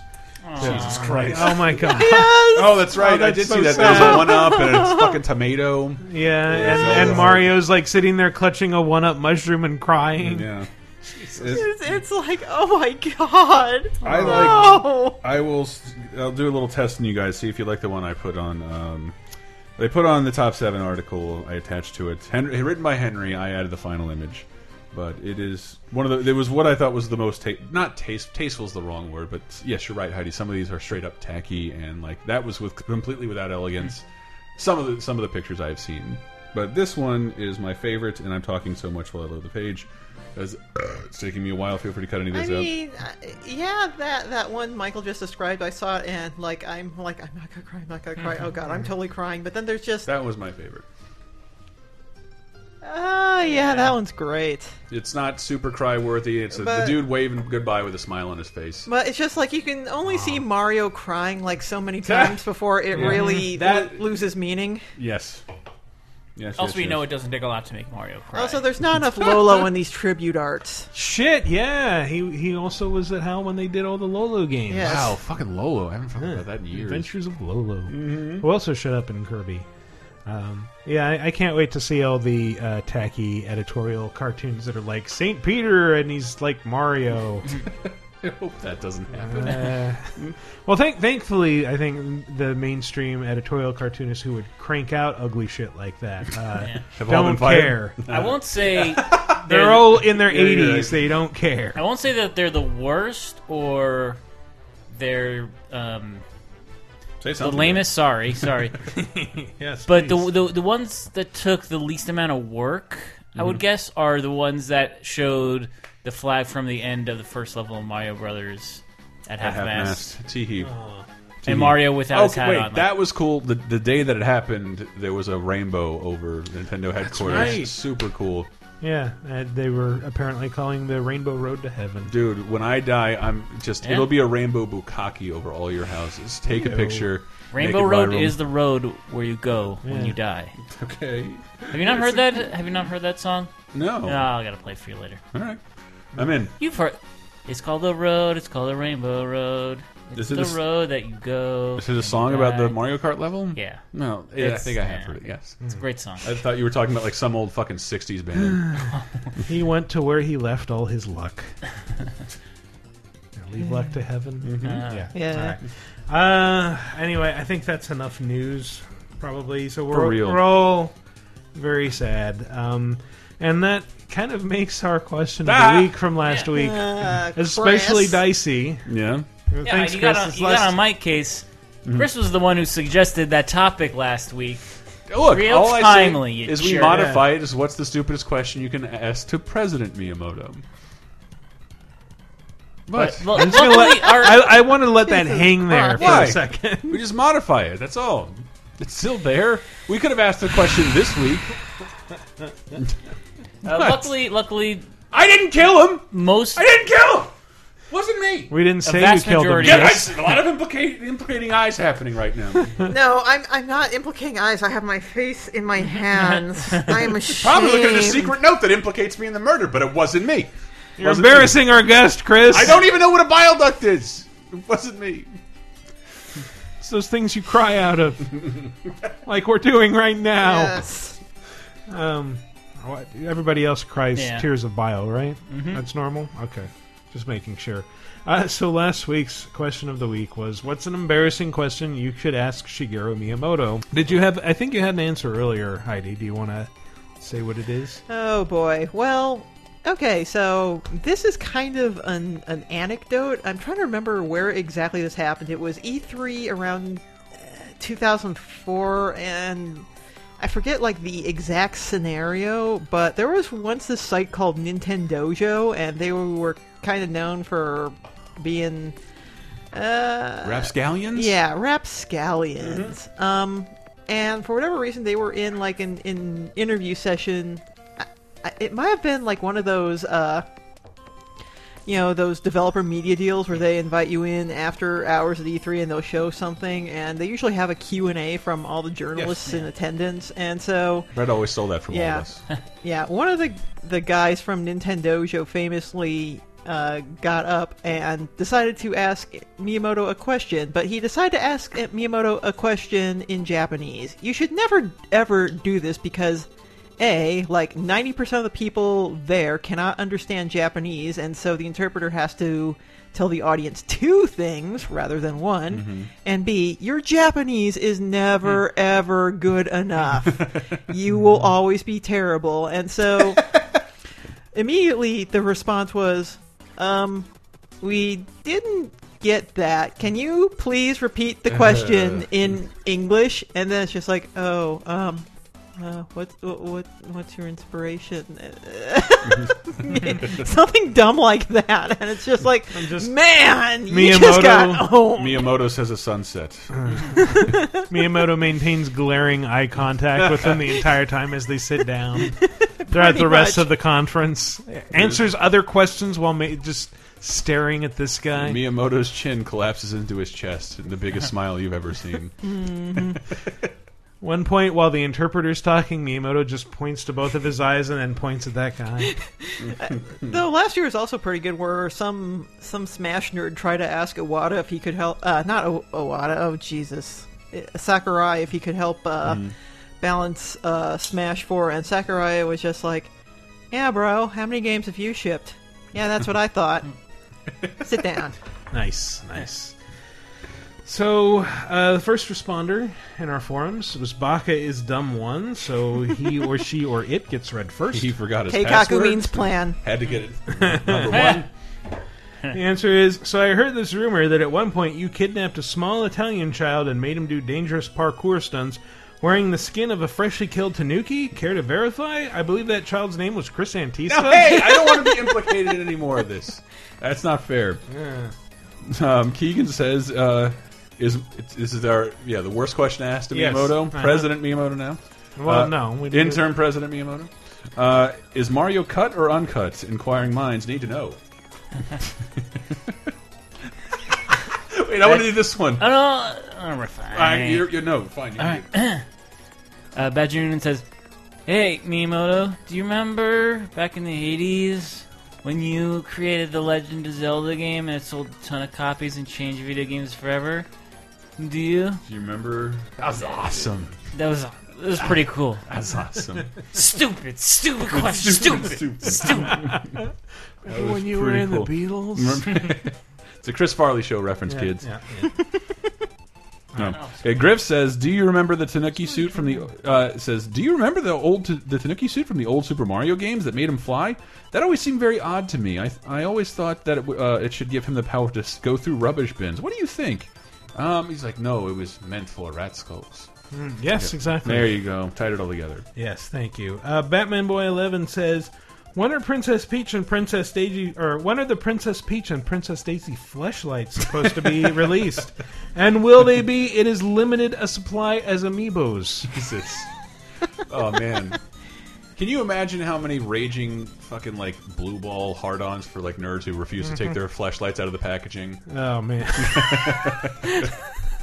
You know that people like that must exist. There has to. There has to be a fleshlight collector. There has to be an ultimate fleshlight collector. No, this is an Alexis Texas fleshlight. No, this one's powered by a D battery, so be careful putting your wang in there. You don't want anything wet. I think it would be hilarious if they were Princess Peach and Princess Daisy fleshlights and they were just flat and like with no openings at all. Yes. And these are really blocky. Because they're not anatomically correct characters. And they're not defined like anyway. Yep.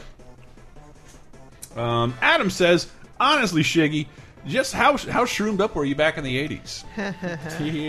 Nothing creative people like being asked more than, how stoned were you when you did a bunch of work to create an expansive universe full of interesting characters that lead interconnected lives? And there's nothing I like being asked more in a Patreon campaign is like, I can't trust you with it because you're going to buy pot with it. I'm like, you fucking idiot. There's a billion other excuses to not give money. Like, I don't want to.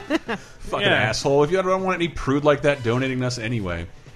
It's like, just pretend that that's the amount of money that goes to buy you food. Do you know how much money weed costs? Jesus Christ! I could fill this kitchen full of weed for the price of one Batman DLC season pass.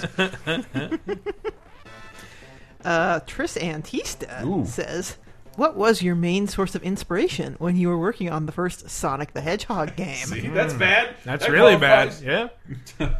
Aimbot Master says, can I borrow your copies of Super Hornio Brothers 1 and 2? Those are real ROM hacks, I think, made by Miyamoto. No, it's Super Hornio Brothers. Oh, that's the porn movies starring Ron Jeremy, yes. Though there is actually a unlicensed, I believe it's the first unlicensed Famicom game and the first pornographic Famicom game called Super Mario, and there are like 10 copies of it believed to still exist. It's super rare, and I've seen it and I've played it, and it's fucking terrible. It's like somebody's first basic game. And what do you do? Do you fuck stuff or shoot stuff with sperm? It's basically like an Atari 2600 game. Oh. There's this girl running around. There's like a dog and stuff, and you have to touch her, and then like as the levels progress, you get progressively more naked, and then you just see this crudely rendered scene of this dick doing things to this girl, and it's as you do. Yeah, that like massaging her. No, it just like painting her in the nude, giving her a sword, saying it's dangerous to go alone. Take this. I'm Alive OMG says to Mr. Miyamoto, how do you overcome the hardships of being a major game developer who was born into living and working in the aggressive communist state China has become? That's pretty bad. It's a really bad question. Dan Marr says, which of the Studio Ghibli movies that you directed was your favorite and why? Another bad Miyamoto question. What can you read his name? Jay Mondagogo says, can you explain in great detail how you and Reggie pulled off that sick amiibo truck heist? I just remembered sorry, never mind. Turkey on Rye says, I'd ask why he thought Nintendo plus Philips is greater than Nintendo plus Sony. Aren't they supposed to be good at math? Jesus. Dave, that was bad. I'm going to blame you for that one. Yeah, I picked No, what you said was racist. Yeah. Not what Turkey on Rye said. Crazer says, so did you choose to make Wii music, and was it supposed to be terrible? Wii music. Oh, boy. Poor Miyamoto. Zipper says, my strange uncle used to work for Nintendo. Do you know him? That's a good one. That's great. Carvington von Twellingsworth III says, when can we expect a sequel to Hotel Mario? Fuck Hotel Mario. I want a sequel to Mario's Cement Factory. I want fuck Hotel Mario. Yeah, I think Nintendo owns a couple of those, actually, so it's not a terrible idea. You're right, they do. Yeah. And last but not least, Krautball says, Mr. Miyamoto, would you like to donate to my Patreon? But they add, I just started listening about 2 weeks ago. Keep up the free funny. Oh, wow. Yay. Thank you. Yay. Oh, you must be so lost. You have to start it at the beginning of VGA 1 to really get where the plot went. Yeah, this is all canon. Yeah, totally. You know that Heidi is like Smurfette and was created to trick us and infiltrate us. And eventually I thought that was Anne. No. Oh, dude, that makes more sense. She's always here. Yeah. And you'll know that we've been referencing geese since the first episode. Exactly. Geese. Oh, shit. Oh, there's a bug on the screen, and Oh, I thought no. it was the mouse cursor. Is it a bug or is it Geese. Hey, who runs reviews over at Polygon? Geese. Oh, Arthur. Yeah, I am. Yeah. Ah, that's too fun. So, new question of the week. What's a fighting game franchise that you'd like to see make a comeback? Ooh! Ooh! All right. Ooh! Brutal Paws of Fury. Oh, man. Did you know that actually got a sequel? I did. I thought I didn't. I was surprised it wasn't on the list because that was the only one I thought was a shoo-in. But then I remembered Heidi was coming and actually knows and likes these fighting games. That's probably not going to Wait, make it. there was a Brutal too? I wasn't yeah, unaware. Yeah, I think so. It does harken back to a time because I did love a lot of side scrollers, but nothing made me happier than someone throwing something gimmicky into the fighting genre. What they added Ninja Turtle, I couldn't be more excited, no matter what the outcome is. Like, this is the Did you greatest thing enjoy I've ever read. Balls? Yeah, like all that stuff. Like it all fascinated me. Oh, jeez. Balls. I'd like to see FX Fighter make a return. Was that a thing? Yeah. You remember FX Fighter? It was supposed to be like using the FX chip. Yeah. And it got released on PC because it got canceled. I bought it on PC. It was awful. It was so bad. Yeah, I couldn't. So that's not my real answer. Obviously, my real answer is just Bushido Blade. Yeah. Because I think a lot of people, including myself, have been wanting that one to come back for a very long time. Well, that and Capcom versus SNK. Stop working with Namco. Just do SNK. Well, I've already talked a lot about my love for the Toe Ball series. But just to move away from that for a second, I'm going to say Star Gladiator. Ooh, I yeah. really like the first one. Dang. What was the first one called? Star Gladiator. Yeah, Star Gladiator. Oh, and then okay, there the was second one was Plasma Sword. Yeah. Plasma Sword. And, you know, they LucasArts tried, or I don't know who was the developer exactly, but there was never a good Star Wars fighting game. But Star Gladiator was it was a very good fighting game that was basically Star Wars. And yeah, I don't know why it didn't stick around that much. So that one guy, I forget, who was it, Hayato, I think. Hayato, yeah. He's been in a bunch of crossover games. So He's been in like Marvel vs. Capcom something, maybe. Right. Speaking of which, how about Cyberbots? Yeah. And that had a villain named Princess Devilot the Death Satan. It also had the introduction of Cyber Akuma, so... That's true. I want to see a sequel to every single 3DO fighter. All two of them.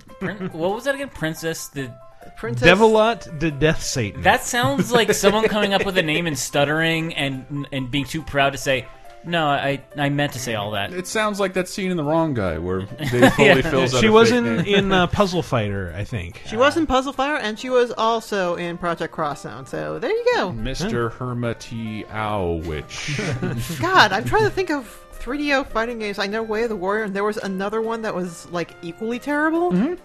Tattoo Assassins. So that's Heidi's Kasumi Ninja. Tattoo Assassins was arcade only, and God, if we want to talk Tattoo Assassins, we have to bring Dan Hamrick on. Dan has a great write-up on that on his website, bunnyears.net, I believe. Sorry, Dan, if you didn't want that plugged. You might be thinking of Kasumi Ninja as the equally horrible one. That's Jaguar. That was though. Jaguar. Was it, there was Fight to Life on Jaguar, wasn't there? Yeah, that was was like the last Jaguar game, if I recall correctly. That was the one that killed the Jaguar because everyone said, like, your Virtua Fighter sucks. We don't even like Virtua Fighter. But I know. I played a lot of Virtua Fighter 2. I actually played a lot of Kasumi Ninja because it came in like the pack of games that I bought like for $50 years after the Jaguar died, and then suddenly went on sale everywhere. But it was super bad, just like subpar of sub like Mortal Kombat on Super Nintendo.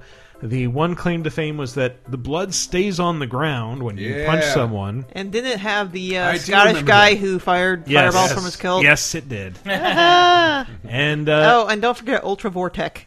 Ultra Vortec, I don't for Jaguar. remember that.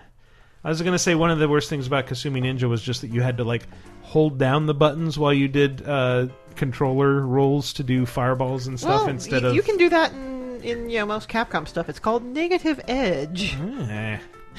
I don't like learning about these things, Heidi. We good? Did everybody answer? No, I didn't answer. My answer's obvious. I want Fighting Vipers 3, like really, really bad, to the point where I've like concocted this elaborate game system in my head, and it's like one of these days I'm going to, I mean, I've interviewed execs at Sega AM2 before, but one day I'm just going to get a meeting and I'm going to present this to them. It's going to be my proposal for a game document. It's like, we're going to get this made, guys. I know it's like only me and 6 people who want this, but we're going to get this made. This is my dream. God damn it. I was reading about, what was that news story like from last week about Sega CEO say, we learned from Atlas, we want to be better again. I think Sega's like Sega of all the Japanese companies is like one good executive away from like reversing everything and being a dominant force. Well, I mean, Iwata and Yuji Naka are very, very similar, but Naka was just like, I don't want to be an exec, I'm sick of being an exec, I'm out, and then he made his own company, while Iwata was like, I'm okay with this business thing. Saying Sega can turn it around, I think, easier than other people. Actually, I take it back. The fighting game that I'd like to see get a third installment is Jet Set Radio. That's not a fighting game. That's the joke! No. So, what fighting game series would you like to see make a comeback? Go to lasertimepodcast.com/forums and post there. First one to post gets read first on next week's show, or you can comment under the article for Video Game Apocalypse episode 121. God damn it. I quit. But not before plugging. On that note, we've been Video Game Apocalypse, so let's do a quick round of plugs. Not before plugging Laser Time. Wait. Heidi's the guest. Yay! Okay, visit my site, gaming.moe. I put up a little tribute to Iwata, maybe just, a stream of consciousness, bunch of thoughts about it, pretty much right after it happened, so it's... Probably all clear-headed, nothing you regret. It's kind of rambly, but I've got some other stuff planned. A couple interviews. I've got an interview slot with a game composer probably none of you have ever heard of, and that makes me sad because he's awesome. His name is Hisayoshi Ogura of... Ogi! Yeah, dude, come on. Actually, it's OGR. Whatever. Yes. You just don't know him like I do. Oh, right, from Ogura Battle. Yeah. God damn it! No, he's from Taito, and he's done a bunch of really, really cool shit. And the interview should be going up. Well, it'll probably go up while I'm at Evo. So, and I'm trying to talk to, convince Brett to do a VG Empire with his music because his stuff is not very well known, but it is friggin' amazing. Holy crap! Which games has he worked on? He's worked on the entire Darius series. He's done. He did the music for Rainbow Islands. I don't think he did the original Bubble Bobble theme. I think that was someone else, but he was involved in the sound for that. And he did. God, I'm trying to think of a game of his that you. He did Ninja Warriors, which I highlighted on Game Music of the Day. So he did Daddy Mulk. Yeah, that is all him. And he actually has an interesting anecdote as to how that song got made, which is pretty cool. Does he have an anecdote on how it got named? Because that's kind of a weird name for a song. I could ask him. I can always ask follow-up questions, so we'll see. All right. Yeah, and I had somebody say the last time you were on that like they had hoped that the top 5 would be about Kusoge. Oh, I want to talk about Kusoge one of these days. So yeah, but, next time you're on, maybe we can talk about that. But I think it's progress that at least I didn't make you sit through a top 5 that had anything to do with Call of Duty. This Yay! time. Oh, and I also have a Patreon, patreon.com/ZeroChan, same as my Twitter ID at ZeroChan, ZeroChan. Contribute if you like the stuff I'm doing on Gaming.moe. I honestly haven't been updating quite as much as I've liked this past month or two because E3 and Anime Expo have been keeping me like super duper busy. So yeah, but she's got a $20,000 tier for a Call of Duty retrospective. Yay! Well, I'm sure it costs at least that much. I meant 20K. Make you do that. All right, Chris, you're champing at the bit. Laser time this week. No, I only chomp at bits. No, you champ at them. I've never champed anything, so I You better fucking champ those bits, only man. Chomp.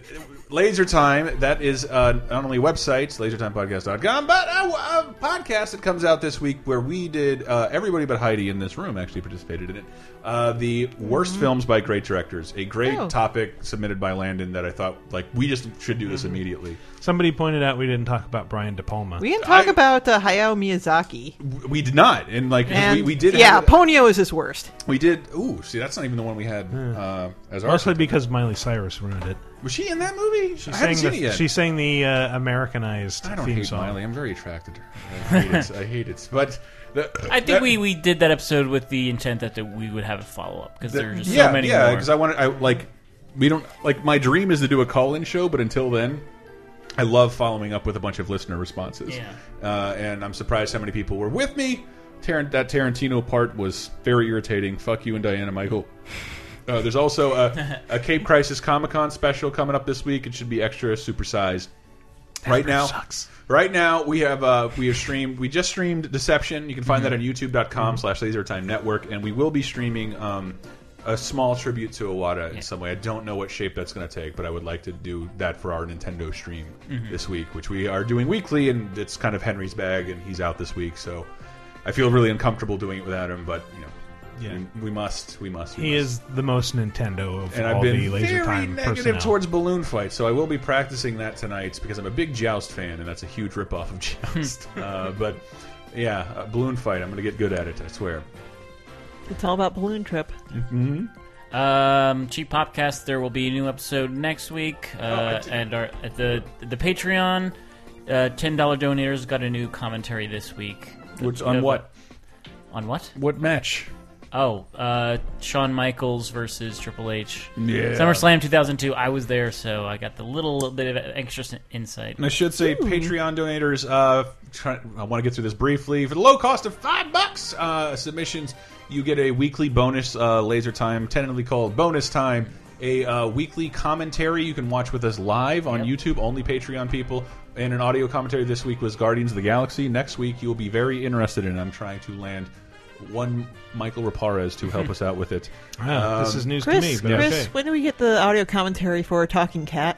Talking Cat? Talking Cat! Oh my god, I forgot about that movie. We don't have anything that terrible in the near future, but we really should. Yes. We should go like the really shitty movies because you want to watch that with people who are not just you alone. Yes. And that and Talking Simpsons this week is a really good episode. It's I think kind of a pivotal episode for The Simpsons.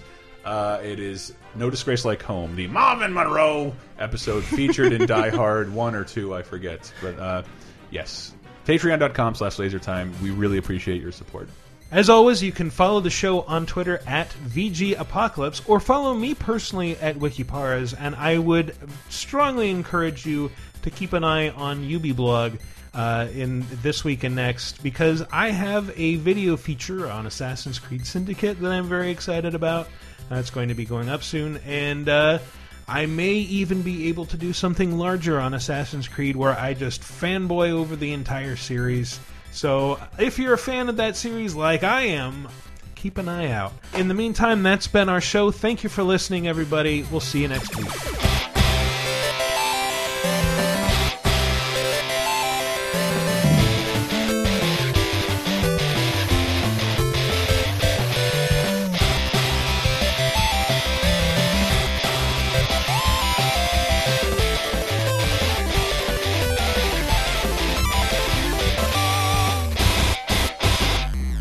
I've actually got a question that I want answered. For question of the week? No, just in general. What is it that karate guys wear? Gi. Gi. But what's the plural of that? Gi. What's the plural of? Oh. Kiss.